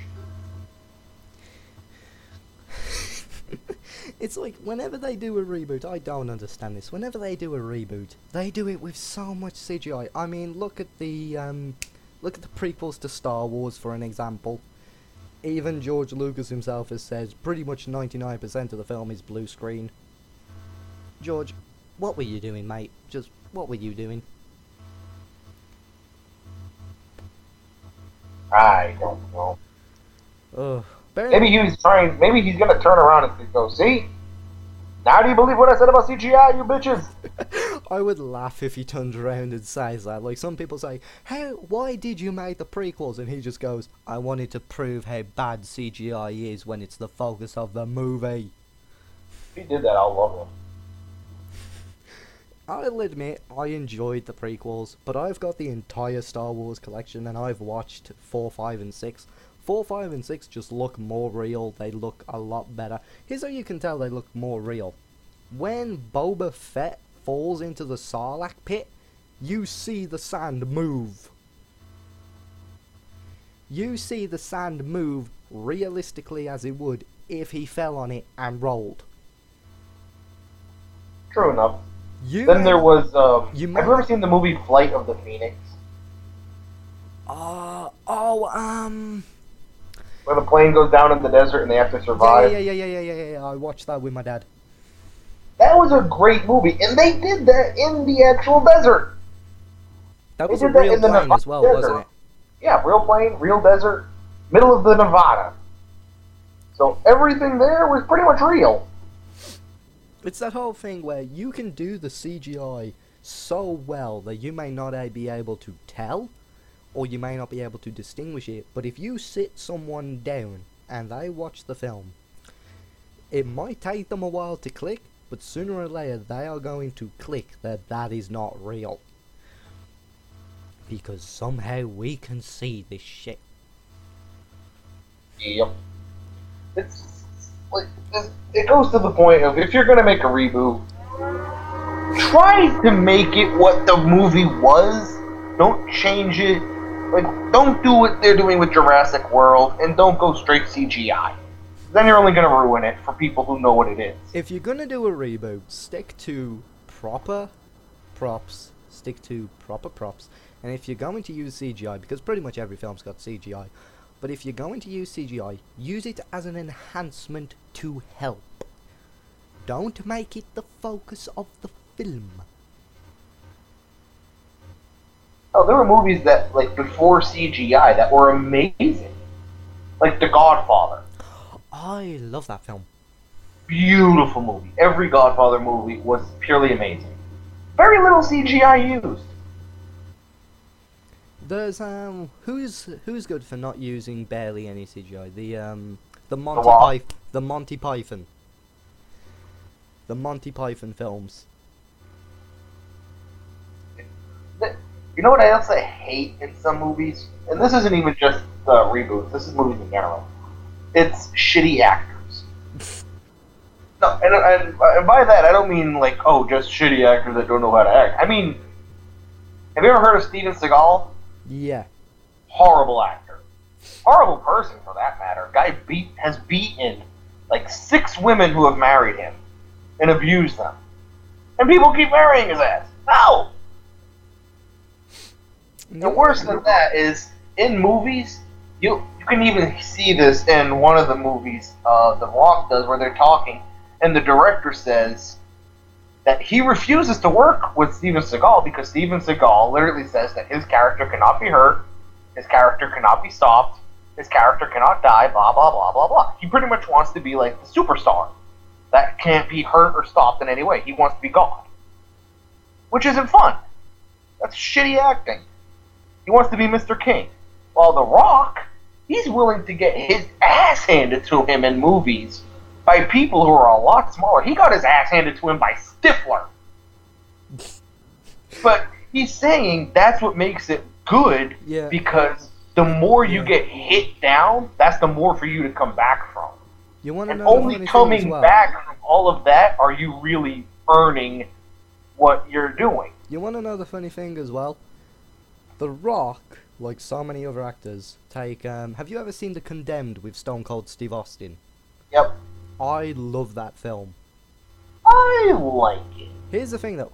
It could have been better. It could have been better, I'll agree with that. Both of them came from wrestling, and people will say wrestling is fake. Here's my answer to that.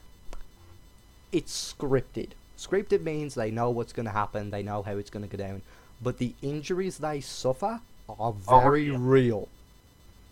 In the movies, some of them are fake, some of them are real. Yeah. You don't get those injuries and bruises and all of that, and that muscle tear from just running around pretending. This is why they say they are trained professionals, because what they do is very real. Like take WrestleMania 22, Edge versus Mick Foley. Edge speared Mick Foley through a wooden table on fire. Yes, you can say that's a stunt table. Yes, you can say it's going to break easy. That doesn't change the fact it's on fucking fire. And it doesn't change the fact that that wood could easily break in a way that it kills you. Yeah, and here's the thing. Mick Foley, who is called the hardcore legend, he has been broken in every sense of the word. And you don't want to know the funny thing is, he's a best-selling author. I didn't know that. And a lot of WWE superstars have gone on to become actors, and they've become pretty well successful. Stone Cold. Well, there's one that didn't. Who was that? John Cena. Did one movie, people instantly said, nope. Yeah, I will agree with that. But here's the thing, though. Stone Cold did a good movie in The Condemned. I like that. The Rock. He's done a lot of movies lately. The Rock, with the amount of what he's done, beautiful. He's a phenomenal actor. People love him. Here's someone who people probably don't know who's been in a few films. Andre the Giant. God rest his soul. I didn't know that. Yeah, Andre the Giant has been in a few. He's been in a film. I can't remember what it's called, but he's the one where you got this duelist who draws his sword, right? And he's there as like this lovable giant who holds a rock, and he just goes, "How long is it going to take for you to stab me with your sword before I clonk your head with this rock?" He's like the lovable giant. And then you've got if you've ever seen Riddick, the reboot that they did of Riddick after the Chronicles of Riddick, which I will say is a very well done film. I like Vin Diesel as Riddick. Vin Diesel, if they had, the reason the Riddick has worked for every reboot they've done is they've kept Vin Diesel. Oh, he makes the Riddick. If they changed Vin Diesel as Riddick, it would not work. It was just like Fast and the Furious. First movie, amazing. After that, it took them a while to get back up, and guess what they had to do? They brought in Vin Diesel. Yeah, he makes the series, and here's the funny thing as well.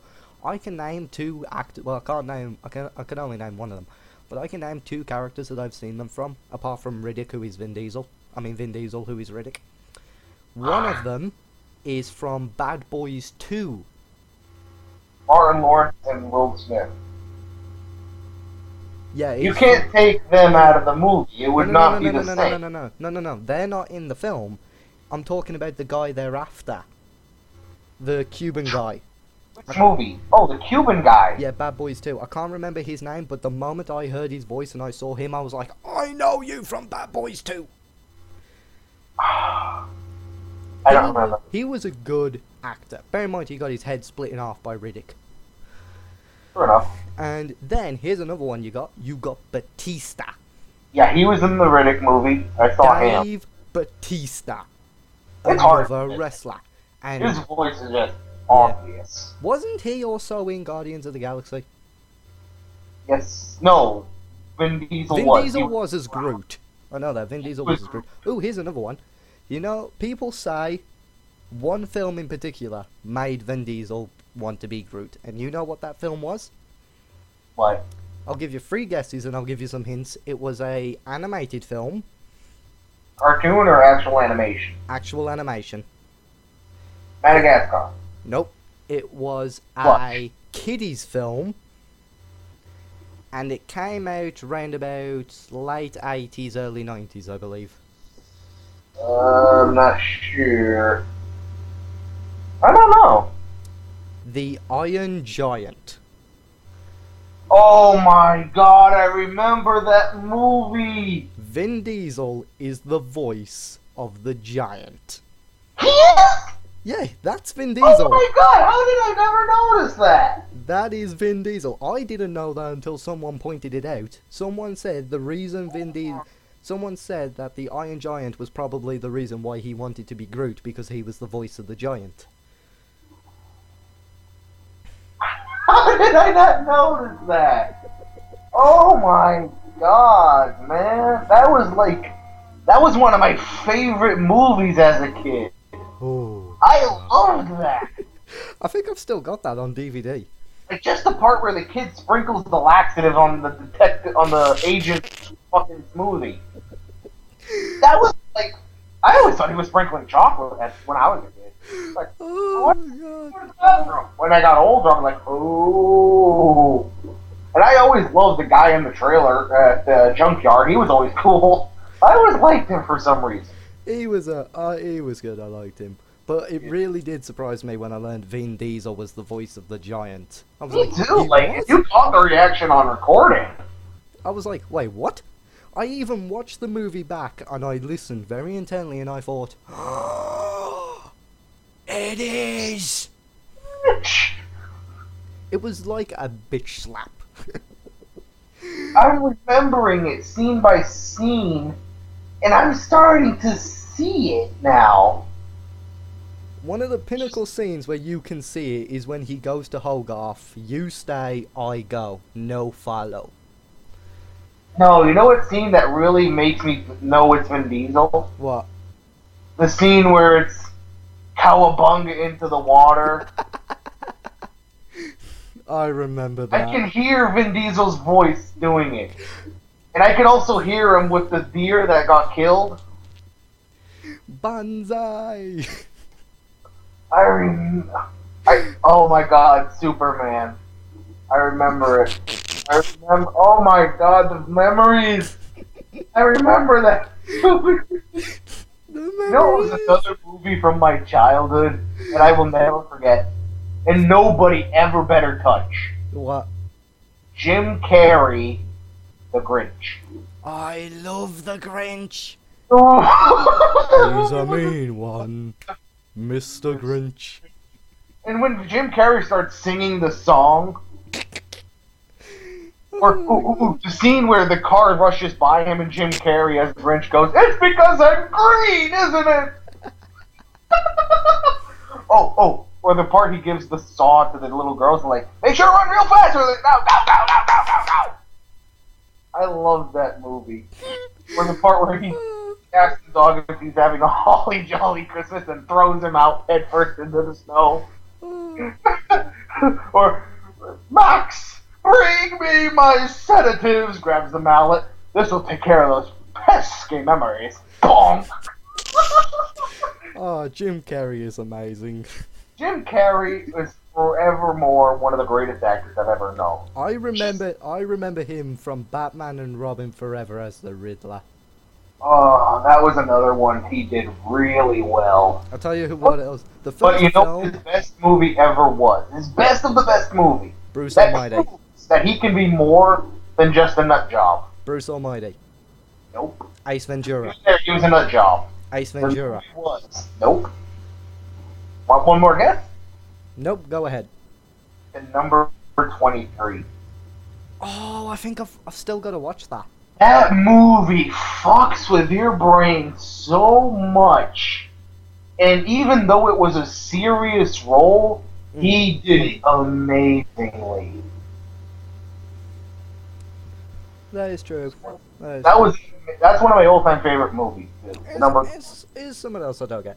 Johnny Depp gets a lot of flack for him because people say he gets too much attention for what he does. Because most people know him from Pirates of the Caribbean, right? Yeah. Here's That the was thing. like, He plays Jack Sparrow amazingly. He is Jack Sparrow. nobody could make a reboot of Jack Sparrow. No. And Jack Sparrow is Johnny Depp. if That's you've seen Pirates of the Caribbean, you are seeing Jack Sparrow. Has anyone ever seen the film with Johnny Depp in called Sleepy Hollow? Yo. And it is a film based around the Headless Horseman story of Sleepy Hollow. I've seen it. That was amazing. Now you tell me Johnny Depp is not a good actor when he can take being Jack Sparrow and becoming the guy. I can't remember his name. He becomes every Ichabod. role he does. He becomes Ichabod Crane. He becomes Yeah. Jack Sparrow. He even became that musical singing, flesh-eating barber. Oh, Sweeney Todd.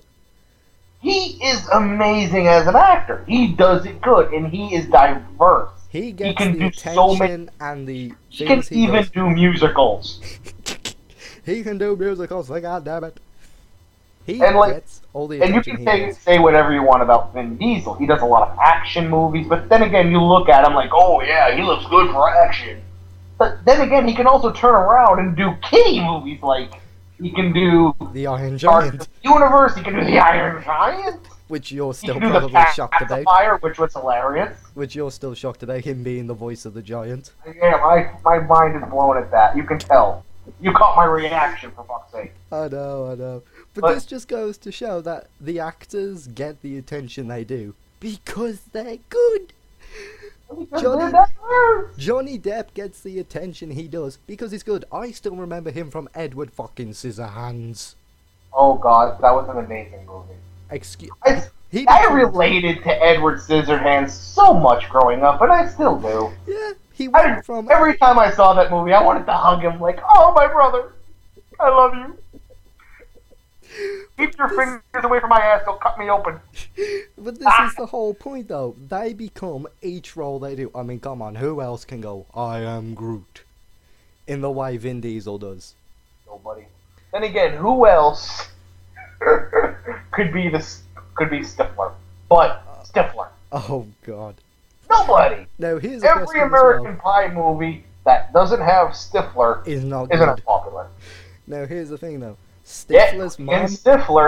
Stifler's mom, and I told him this, and I doubt he believes me, but Stifler's mom, the actor who plays her, she's appeared in a few other things. The first one that you're probably going to remember is Two Broke Girls, that US comedy thing, which I actually think is pretty funny at sometimes. But one thing she was also in was a kiddie film that I have on video called Slappy, where she was a teacher. Yeah, that's the kind of teacher where everyone goes to class, sees her boobs, and goes, But this leaving me in the back of the classroom, no one wanting to sit with me in that class because I'm boring, because I won't make fun of the teacher. Yeah, but this is what I mean. She became that role and she played it very well. And this is like the whole point. It is actually very difficult to act. People shit. don't realize how difficult it actually is. Like, I can do role play like a fucking madman. I can write like a madman. But acting, that's a whole nother league. However, it's in almost everybody's blood to act. Because even, like, when you're kids and you're playing pretend, that's a loose form of acting. Yeah. You have the potential. It's just those that enjoy it more will always go back to it. And they made a career out of it. Mm-hmm. I mean, come on, who's ever seen the film, The League of Extraordinary Gentlemen? I didn't like it, and I did at the same time. I thought that film was good. I liked it. It's not one of my favourite films, but I liked it. And I don't know. It was too rushed. It was too rushed. I will agree with that. They should have made it. Even if they had to make it longer, or had to split it up into multiple movies, like first half, second half. Yeah. I would have preferred it because they would have made it profitable. But the thing that I love about it was the amount of characters they got into it, the amount of stories that they were able to fit into this one universe. They got fucking Captain Nemo and the Nautilus. Yep. If you don't know who Captain Nemo is, first off, where have you been? And second, go read. They got now. Jekyll and Hyde in it. Oh, Hyde. Dr. Jekyll and Mr. Hyde have had several incarnations throughout, and I still think the League of Extraordinary Gentlemen did a good one. They did. I liked it. Like even though it's a British thing, I don't know. I liked it. It was Dr. Jekyll and Mr. Hyde is I liked Dr. Jekyll and Mr. Hyde just because all of us have that sane side, and all of us have that side that just wants to have a little fun. Then again, another incarnation of Jekyll and Hyde I liked was Van Helsing. Van Helsing was good. Here's the thing, though. People who have not seen Van Helsing, all I have to say is this. The guy who plays Wolverine, the guy who plays Logan, he plays Van Helsing. And he did good. Watch it. He did good. I'll tell you who You know what I liked about it, too? They didn't keep it just serious. They did it funny, too. They did as well. Like, the part where the chick lands on him with the legs open between her thighs. I watched They're just looking at each other like, huh? I watched that a few days ago. I hadn't noticed it as a kid, but I watched it a few days ago, and when she did that, I literally just facepalmed and I went, they didn't. Please tell me they didn't. Even then, that was a good movie. I liked it. And you know what my biggest like about the movie was? What? They know what a lichen is. That was a proper lichen. It looked like a lichen. It was a lichen. The only thing I had a peeve about was the vampires. Those were not vampires. To be honest, I quite like the actor who played Dracula. I thought he played Dracula. He did pretty good. I thought he played a very good Dracula. Oh, he did. Just like who did Frankenstein did amazing. Frankenstein was pretty good. I'll tell you one of the lines I love from Van Helsing was when he goes, "Did you know that it was you who murdered me?" Where he starts telling Gabriel about his story, about his past. Yeah. And one of the best lines, I think he just goes, "Hello, Gabriel. It's been a long time." My favorite line of his was? What? He was talking about people's hearts, creating a beat where he goes, dance I to. can hear the beat. I can almost dance to the beat. But yours, he's brilliant. So still. I loved it. That to me was like, ooh, I like it. He does it. And if only they didn't nerf you so much and fuck up what you are. I'm sorry, what they made Dracula's true form and all that to be. I didn't quite like that. I kind of wish they preferred Dracula and his normal they actually human screwed the pooch, just like they did with Skyrim, the whole vampire lord thing. Yeah. That's actually not a vampire. That's actually a species of demon from Ireland. Just like the Banshee. Sure enough. Anyway. But yeah, that's actually a species of demon. They went from, oh, he's a vampire, to no, he's a demon. Yeah, to be honest, Dracula, taking away the end scene where he turned into that weird thing, Dracula in that movie was brilliant. Yes, he was. I thought he was amazingly well done. You know what the one problem with his castle was? What? I wanted it. I want that castle. I was looking at it like, oh, God, yes. Give me thy home. I'll tell you what else I loved about that movie. You know when they're going to make the trade for the girl? Mm-hmm. And they're in the ball and he's dancing with her. And he can just control everything she does. Yep. The way he speaks and it comes across, it just oozes what he intends to do. You know what's even better? What? What's even better is if you watch the mirrors, you see she's the only one with a reflection. Yeah. So once they pull out that everyone there's a vampire, you can't find any way to say that's wrong. Because it's right! They even did it from the start. No reflections but her. Everything was done amazingly there. The way they build Dracula's character there, especially like the intro sequences between him and Frankenstein, him and Dr. Frankenstein, Yeah. it just built the story and it worked very well. You know what was awesome though? What? What was awesome, and I found this refreshing because like usually they don't explain it, but they explain it like all the kids are like, oh well, where are these kids coming from? And usually people won't explain that. Van Helsing actually they took the time to say, well, if you live that long and you're pretty bored and you have 3 gorgeous wives, you're gonna be doing a lot of fucking. And they did also, I thought they did a good job of explaining the kids, apart from that, about how when they brought them to life, they're born dead. Mm-hmm. And that that's why he needed the Doctor to begin with, that's why they brought in Frankenstein, and it worked. Yeah. It actually worked. I had my problems with the movie and whatnot here and there, but other than that, it was amazing. All in all, it worked pretty well. For what they were doing off the lore they were trying to go off of, it wasn't bad. Bear in mind the amount of things they threw all in the pot. They had Jekyll and Hyde, they had Van Helsing, they had Dracula, they had the Lycans, they had Frankenstein.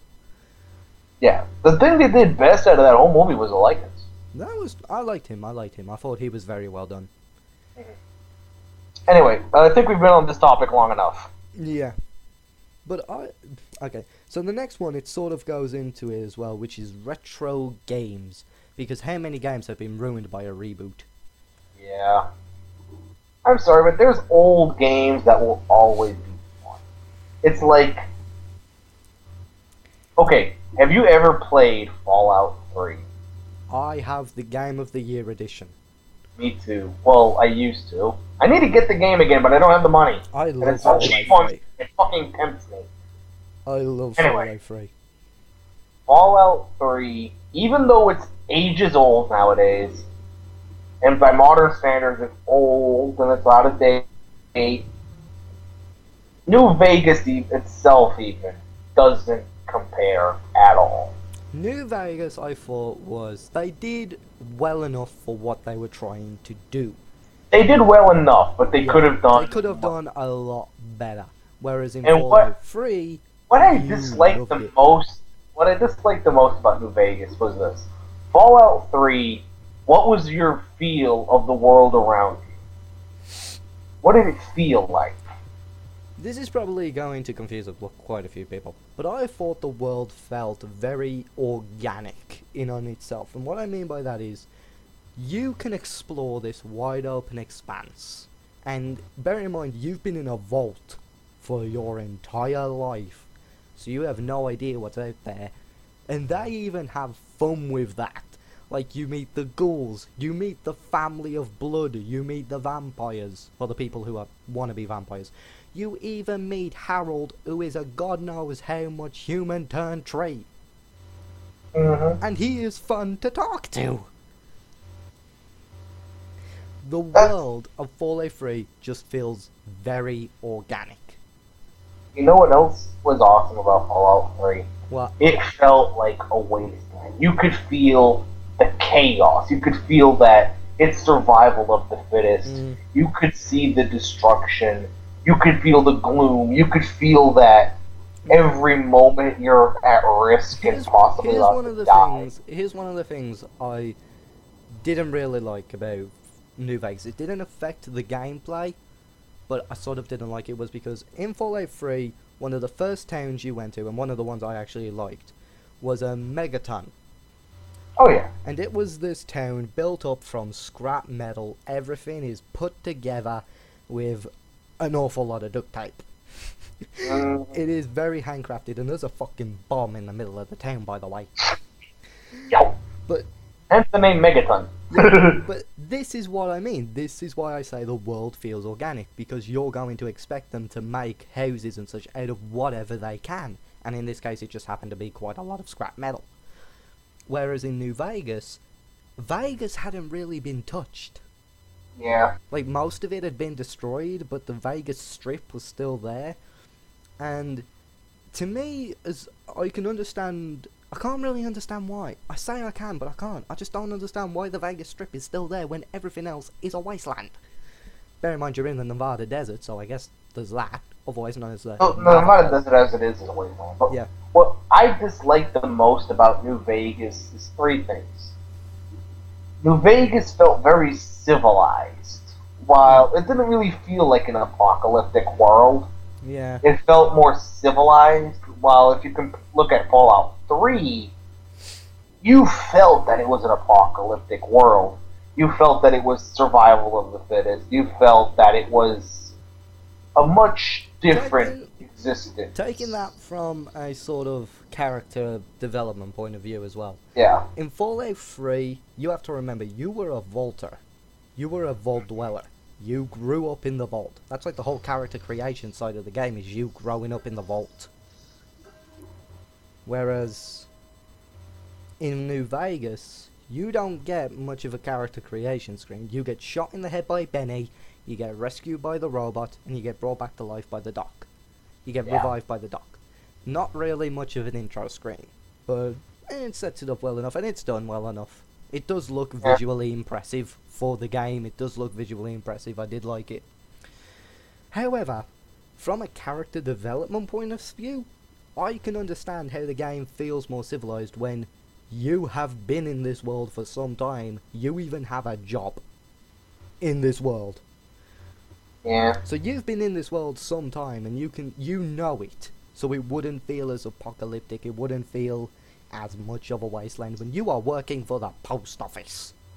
Yeah. When the post office is back, you've kind of lost that apocalypse.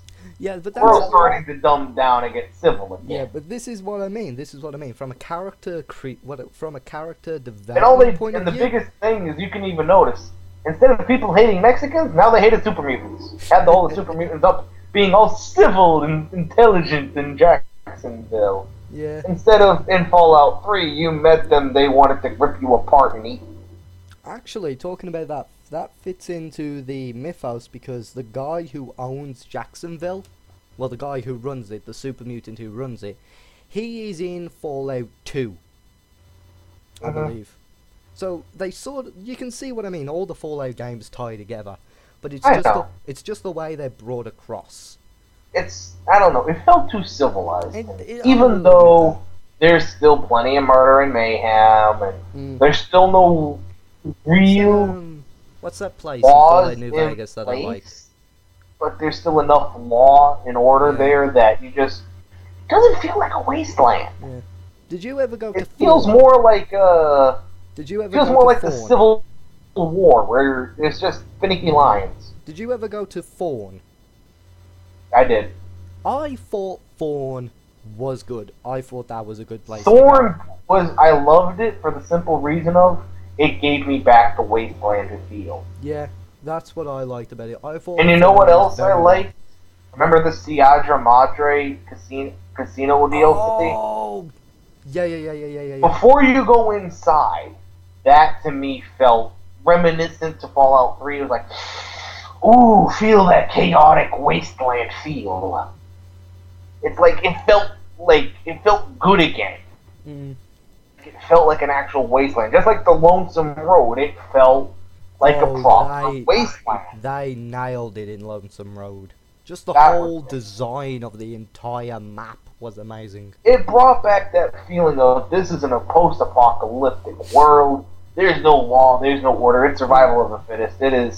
This is doom and gloom, friends. Thorn, that's what I loved about it. Here's what I didn't like about it. I loved everything about it apart from this one thing. Thorn, I can understand it being there because it's underground. The Lonesome Road, I don't know how far away this is from the Navajo desert, but it's like you go from this civilized desert into the apocalypse. That's something else I didn't care for, but I don't know. But I can sort of understand it a little bit because you're not really in the Navajo desert, you're traveling away. Well, by the way, it's not Navajo, it's Mojave. Mojave. What? Where did I get Navajo from? Native Americans. I apologize for anyone I have offended. Also, the DLC where it was the Native Americans specifically and all that, I liked it because, again, it felt more like a post-apoc. That's how the Mojave Desert should have been. It should have been more The one with the Native Americans and Joshua Graham and the White Legs. Zion. The Yeah. Burning Man one. I thought he was good. I liked him. That was a good one because that's how the whole game should have been. It should have been very primal, very post-apocalyptic, very chaotic, to say the best. With a lot of that, like, taboo feeling, like, Yeah. these old pre-war places are cursed. That, like, it felt good. It felt that's how they should have done Nevada. But Because it also was proper wasteland. Yeah, this also brings back to what I was saying, sort of along the character development point of view, where the character in Fallout New Vegas, the courier, has been in this world. He knows it's this world. Whereas in Fallout 3, he was new to the world. He lived in a vault his entire life. You know what was an amazing thing about Fallout 3? The What? pit. Oh, I love I that. love that. That, to me, was like, this is my kind of wasteland. Chaos and anarchy everywhere. I love it. It also had a very doomsday feeling, too. It did. I tell you what I liked as well. The other DLC, not the Alien one. The Oh, God, fuck that one. what's the other one? I'm trying to remember. There was one Long that was Shore, something like that. Oh, I remember which one. The one that was like going out into the hillbilly area. Yeah. It had the double barrel shotguns in the Yeah. swampland. That was a good one. I like that. Here's a couple of reasons why I like that. But you know what was funny? What? When it starts, it almost gave a Silent Hill kind of feeling to it. It did actually, like the mist that never lifts, which just makes it all the more This, creepy. the way the town looked. But it was a really fun DLC. That was a good one. That was one of my favorites. Here's a few of the reasons I like that DLC. One, it felt very creepy. It had a very creepy vibe to it. Oh, that is good. It looked and felt very organic for how it was described, how it was meant to look. It fit how it was meant to look. And the third main reason was, and this is more of a comical one, the ghoul in the suit arguing with the brain in the machine. Oh, that was brilliant. I'm sorry. That was like the best rivalry. Those two made that DLC. That DLC was amazing because of them You know two. what my one thing was? I got really pissed off, like, man, I was hoping I could get to own that mansion, and they went and blew it up. Sure, it's full of dead bodies, but, you know, Yeah. it was still good. You know what else I would have preferred in Fallout 3? You know when you're in that DLC and the mansion gets attacked, and he even tells you to put down mines and such, and you feel like, oh shit, I've got to survive. Yeah. Oh, that was... I would have preferred a few more missions like that in the main game where you have to hold out, especially with the Brotherhood of Steel, if like the Enclave had mounted this massive assault. You know what I always wanted in the original Fallout 3? I always wanted... Like, you were always forced to be good versus evil. Why couldn't you, like, if you're an evil character, why wouldn't you side with the Enclave? Yeah. Or why not just tear them both down and You know what I roll think? yourself? You know what I think they should do for a Fallout game? Hmm? Create the world, make an amazing, expansive world, and then give the player the experience to create their own characters. And what I mean by that is choose their own backstories, choose their own faction that they either belong to or that they came from. Yeah. Stick with the character creation they've got with like the appearances, add a few more options in and there. Like just to So that they don't look versatile it like up. an attractive fish. Yeah, just to like versatile it up a bit, add a little more variety. Maybe alter height and weight. Yeah, do that. Add skills. Don't add classes. Do not add classes. Add a few more variety of weapons. Also, make it so you can create your own weapons. I like that in the third game. Especially the railway rifle. That thing, I just like shooting people in the head and watching their head get into a wall. I would love a Fallout game where you've got this massive open world to play in, and you can create, similar to Skyrim. You know where I always wanted it situated? What? New York City, Manhattan. Oh God! That Could would you have been imagine that? so Can you amazing. imagine that as a wasteland, considering what they did in Fallout 3 to Washington, D.C.? Shit, that would be awesome. Oh, you know what would be good? If they did that, if they create a Fallout game where it was situated in New York, you know how there's all the massive skyscrapers and anything? Oh yeah. They should give your character the ability to free run so you can get around the area a lot quicker. Mm. I think they did that with like Skyrim and it worked. I would like to see that. I would like to see that. But here's what I mean. I would like to see a Fallout game where it was very expansive, but it had the character creation of Skyrim. Roundabout like Skyrim. Yeah, that would actually work. And not only that, but, and this is going to sound really weird, but we're speaking about retro gaming, so Oblivion. I think I played a little bit of that. Oblivion, I don't care what you say, makes Skyrim look like garbage. And I say this because Skyrim's biggest feature, beyond anything else, was graphics. Everything else about it was very good. While Oblivion, you had the story, you had the size.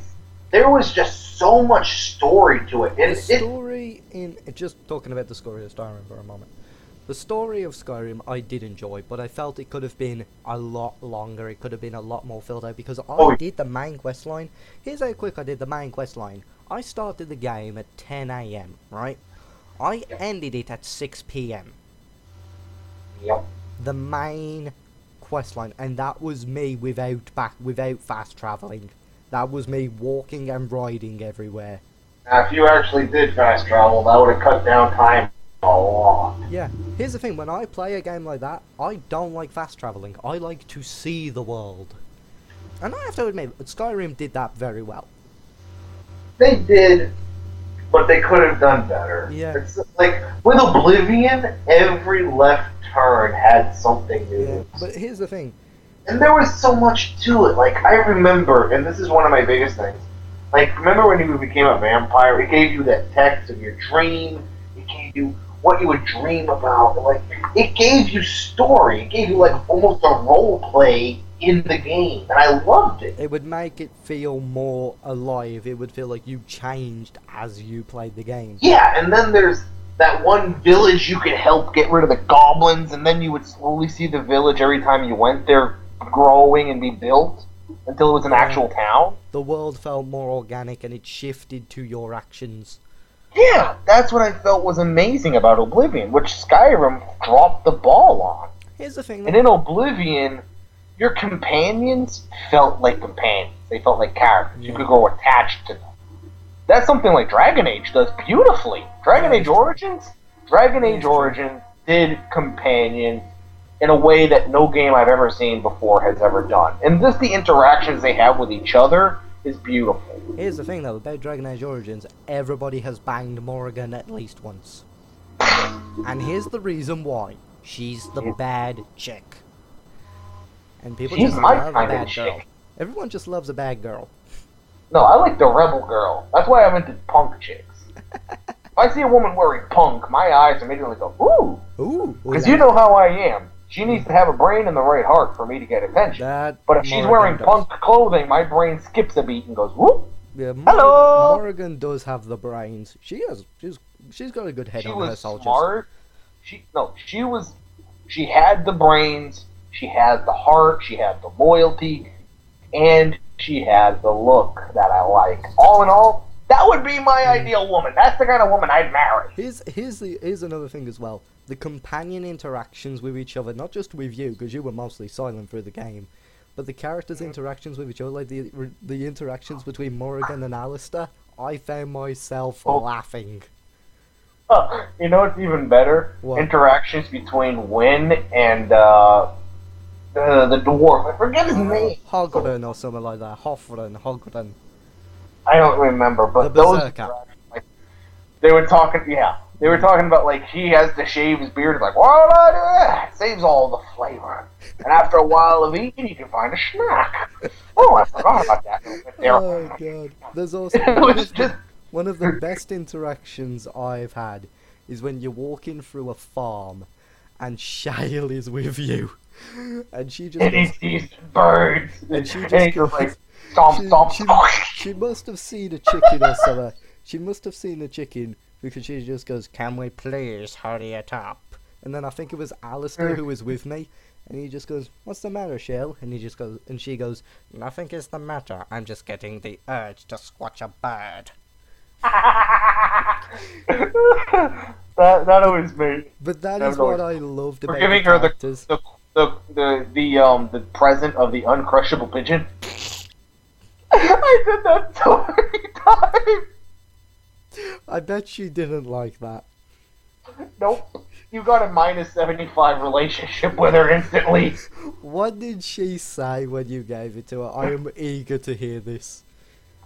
I will never say. You'll have to find out on your Tell me.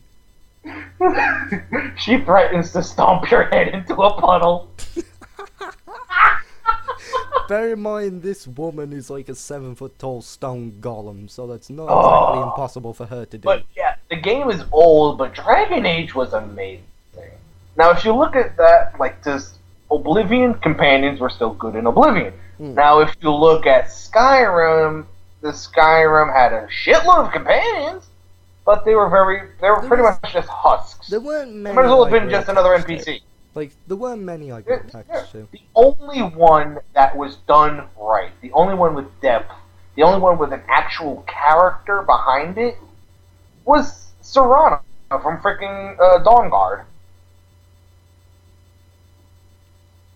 And you saw there was more than just that one generic side of the coin, because when she's there with the Snow Elf, she goes dark.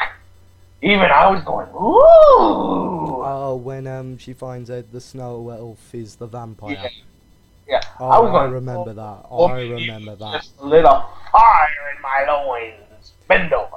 I tell you who else I liked. Her father. Her father, I thought, was a good He was character. also done well, and he didn't have one side of the coin. He had a couple sides. Her mother was good as well. I liked her mother. And the mother was okay. Could have done better.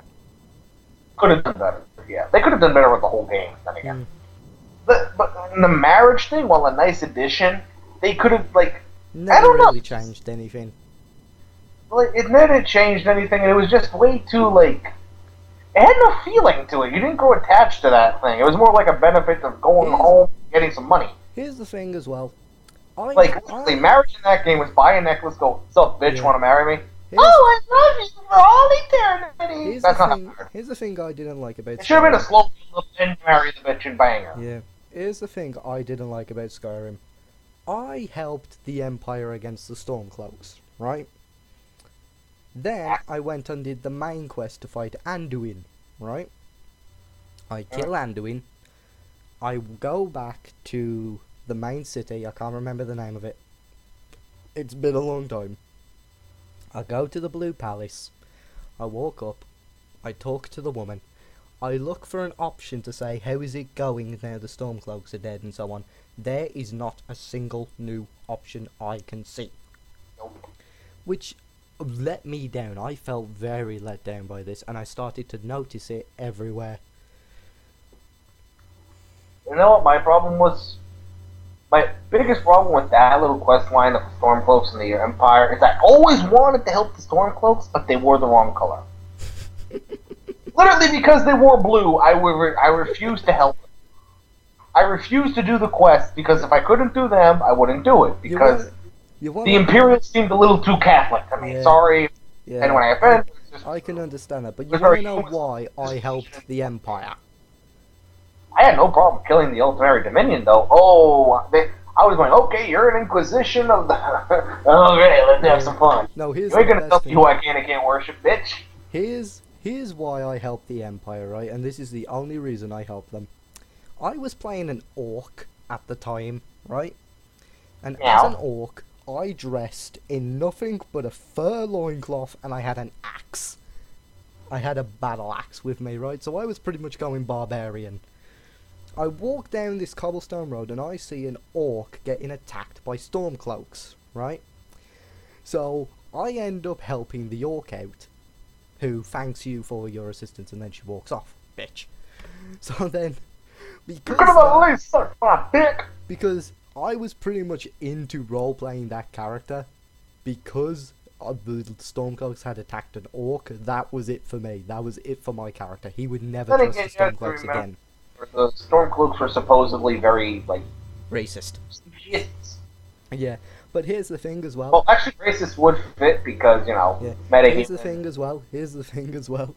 I helped the Empire, and I passed an Old Mary Dominion patrol, right? And I was walking the other way. They were walking the other way to me, right? So we walked past opposite. The guy stops. He looks at me, and he goes. I see the orcish filth still walks around. And bear in mind, I was still in my loincloth at this, and I pulled out my axe. And I went, bear in mind, I said this to myself. I didn't say this in game, I said this to myself. I went, "You elvish cur, I help the Empire, but for that I shall have your head, and I shall spice my meat with elfin blood." I dined well that night. And they never talked bad about me again. Mainly because I couldn't. I always did a different approach. And guess what? I was using a character there that was just pure... Oh, I loved it. I had my own little story in my head going, too. Bear in mind, I was playing an honor-bound orc. An orc who took honor very seriously. Even though he dressed like a barbarian. Yeah, I was playing a Nordic vampire whose goal was to unify vampires, all that, and make so that the only supernatural beings in Skyrim were those vampires who worked with him, so that it benefited not only their kind, but humankind. Which is why he would go out and become the leader and owner of things so that he could better infiltrate his people with humanity. Kind of like a build-up to my modern-day books, where the vampires kind of pull the strings of the human world along unseen. That's kind of what I was doing, but in a medieval setting. In Fallout. I'm having a look. In Fallout, I used to have an old character. I'm having a look at this time this Skype call is taking. It's currently at 3 hours 11 minutes. We've been going for a while. Yeah, 3 hours 11 minutes. Gee, how many topics do we still have? We covered all of them apart from the last two. Well, we've covered 5, which was what makes good horror, so we've pretty much covered that already. So I can tick that one off. I've got a little notebook with me. Well, there's a little more I'd like to elaborate on, but... We've pretty much covered that. There's more I'd want to elaborate on, but Yeah. You know what I mean when I say pretty much. We can add more to it, but we've pretty much covered it.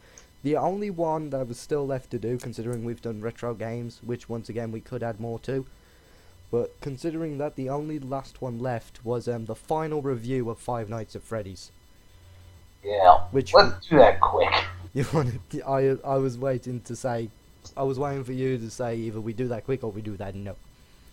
So No. Here's the thing with the podcasts.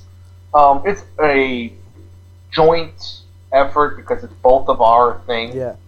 Both of us do it. It's a thing we do. I picked the name of the podcast. Most of the topics usually came from me, so I don't want to cut you out of something that you're part of.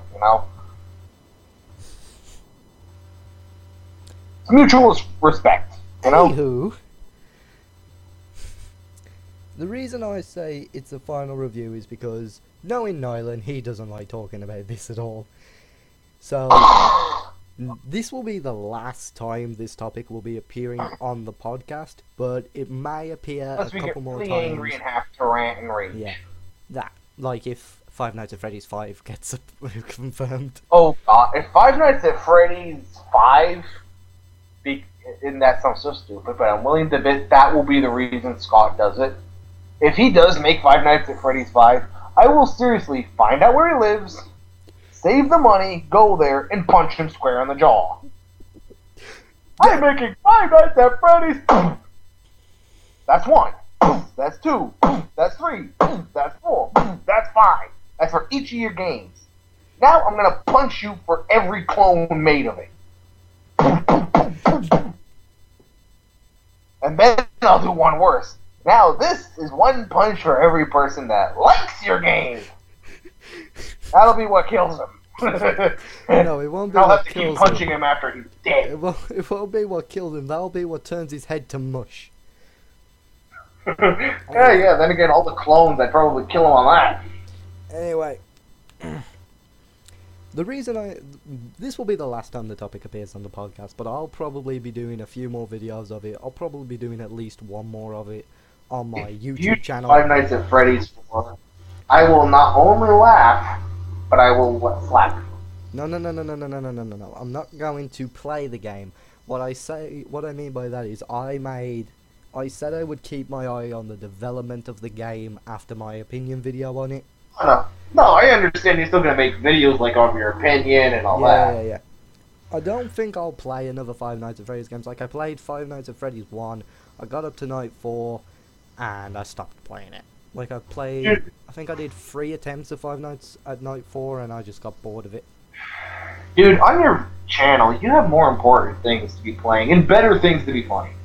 You don't need to go with every single game that every popular YouTuber does. Like, you have to find your own groove, which you do beautifully. Hearthstone, Eternal Lords, everything. You found your own groove. There you go. The reason me and Logan appear is because we fit into your groove. Which is why we do the podcasts. That is true, and we work pretty well with this. Anyway, Yeah. here's the final review of it. Here's my final... We're going to do this as sort of like final comments and final opinions. Okay? So we're going to get through this pretty quick. Here are my final opinions on the game as a series whole. This is of the series as a whole, including number 4, which I don't know much about. Five Nights at Freddy's 1. It was okay. Like, it had a decent enough story for me. I liked the gameplay. It was simplistic, but I kind of enjoyed that. It was a nice simplistic thing. It wasn't too overpowering, it just had the right mix. The jump scares got really, really repetitive, and I wish it had a little bit more of a creepiness, like we did discuss in one of the videos we did about how we would remove the jump scares and just focus on the creepiness factor. But other than that, I did enjoy it, but like I said, I only got to about night 4 and then I just stopped because I got bored of it.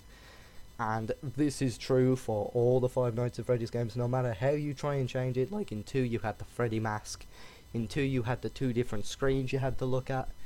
You can just get bored of it really, really quickly because it is so damn repetitive.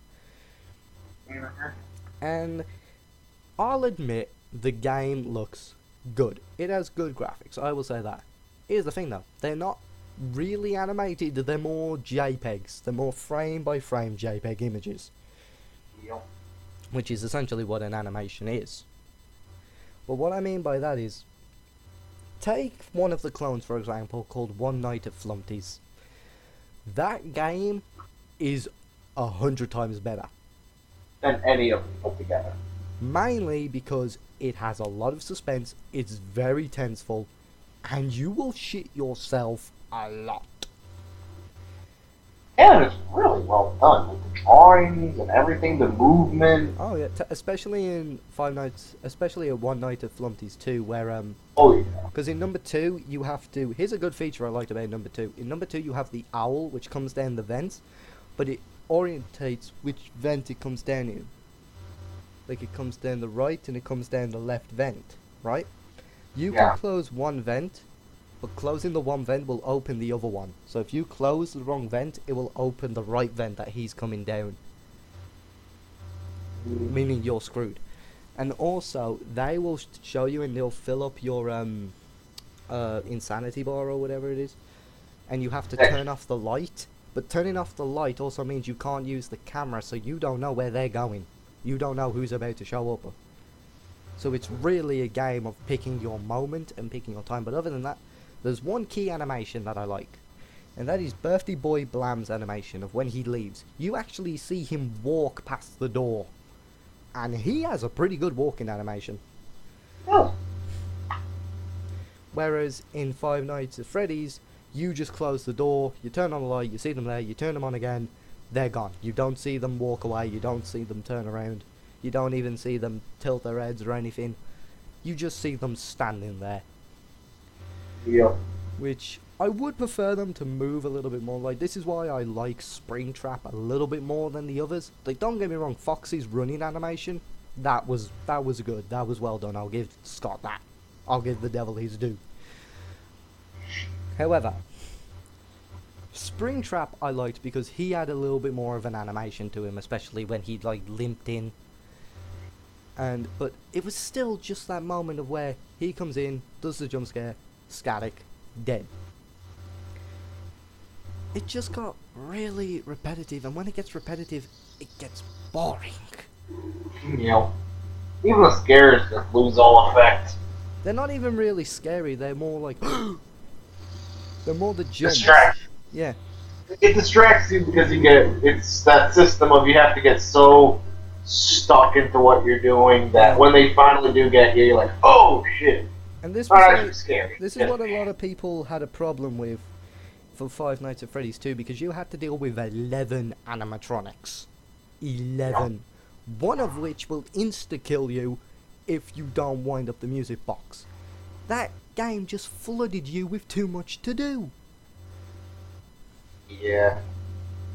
Anyway, let's wrap it up. Well, those are my final opinions and comments, so now we'll get Nyland's and then that'll be it. Well, my final opinion, I'm going to do it by a grading system of 1 to 10. Mm-hmm. Game 1, 3 out of 10.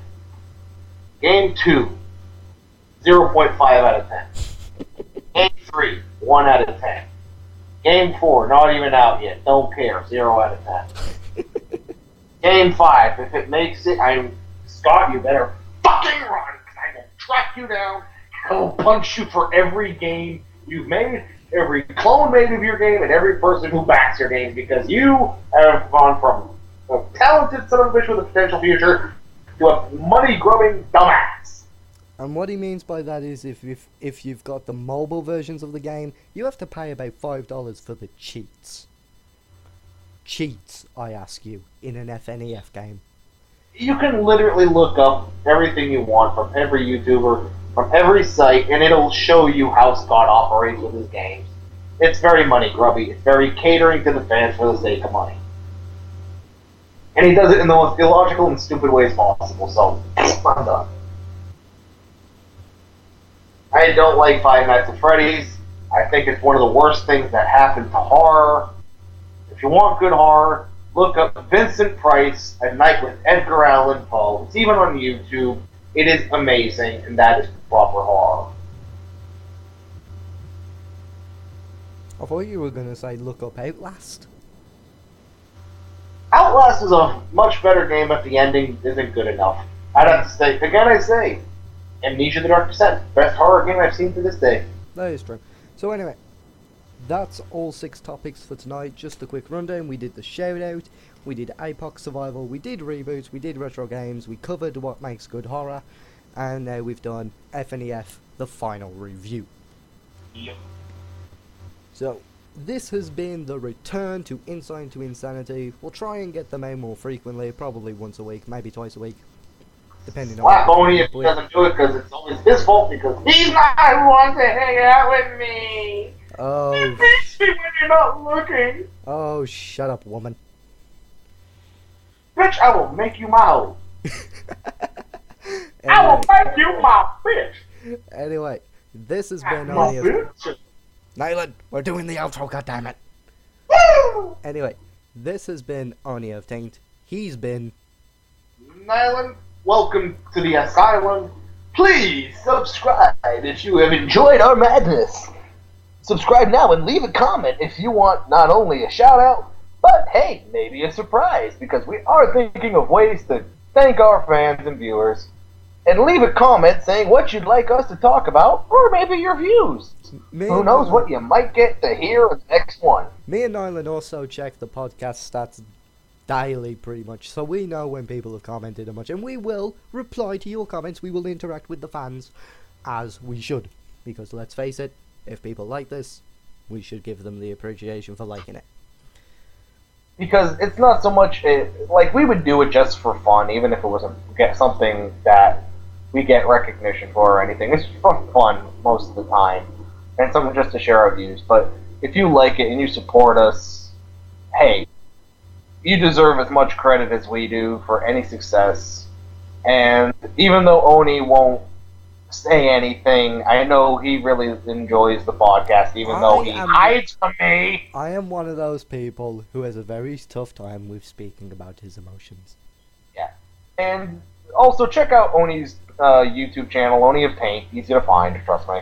Yeah, it really is. He does some videos, and honestly, he doesn't get the recognition he deserves. He's been having a little bit of a tough time. Give him some love. Who knows?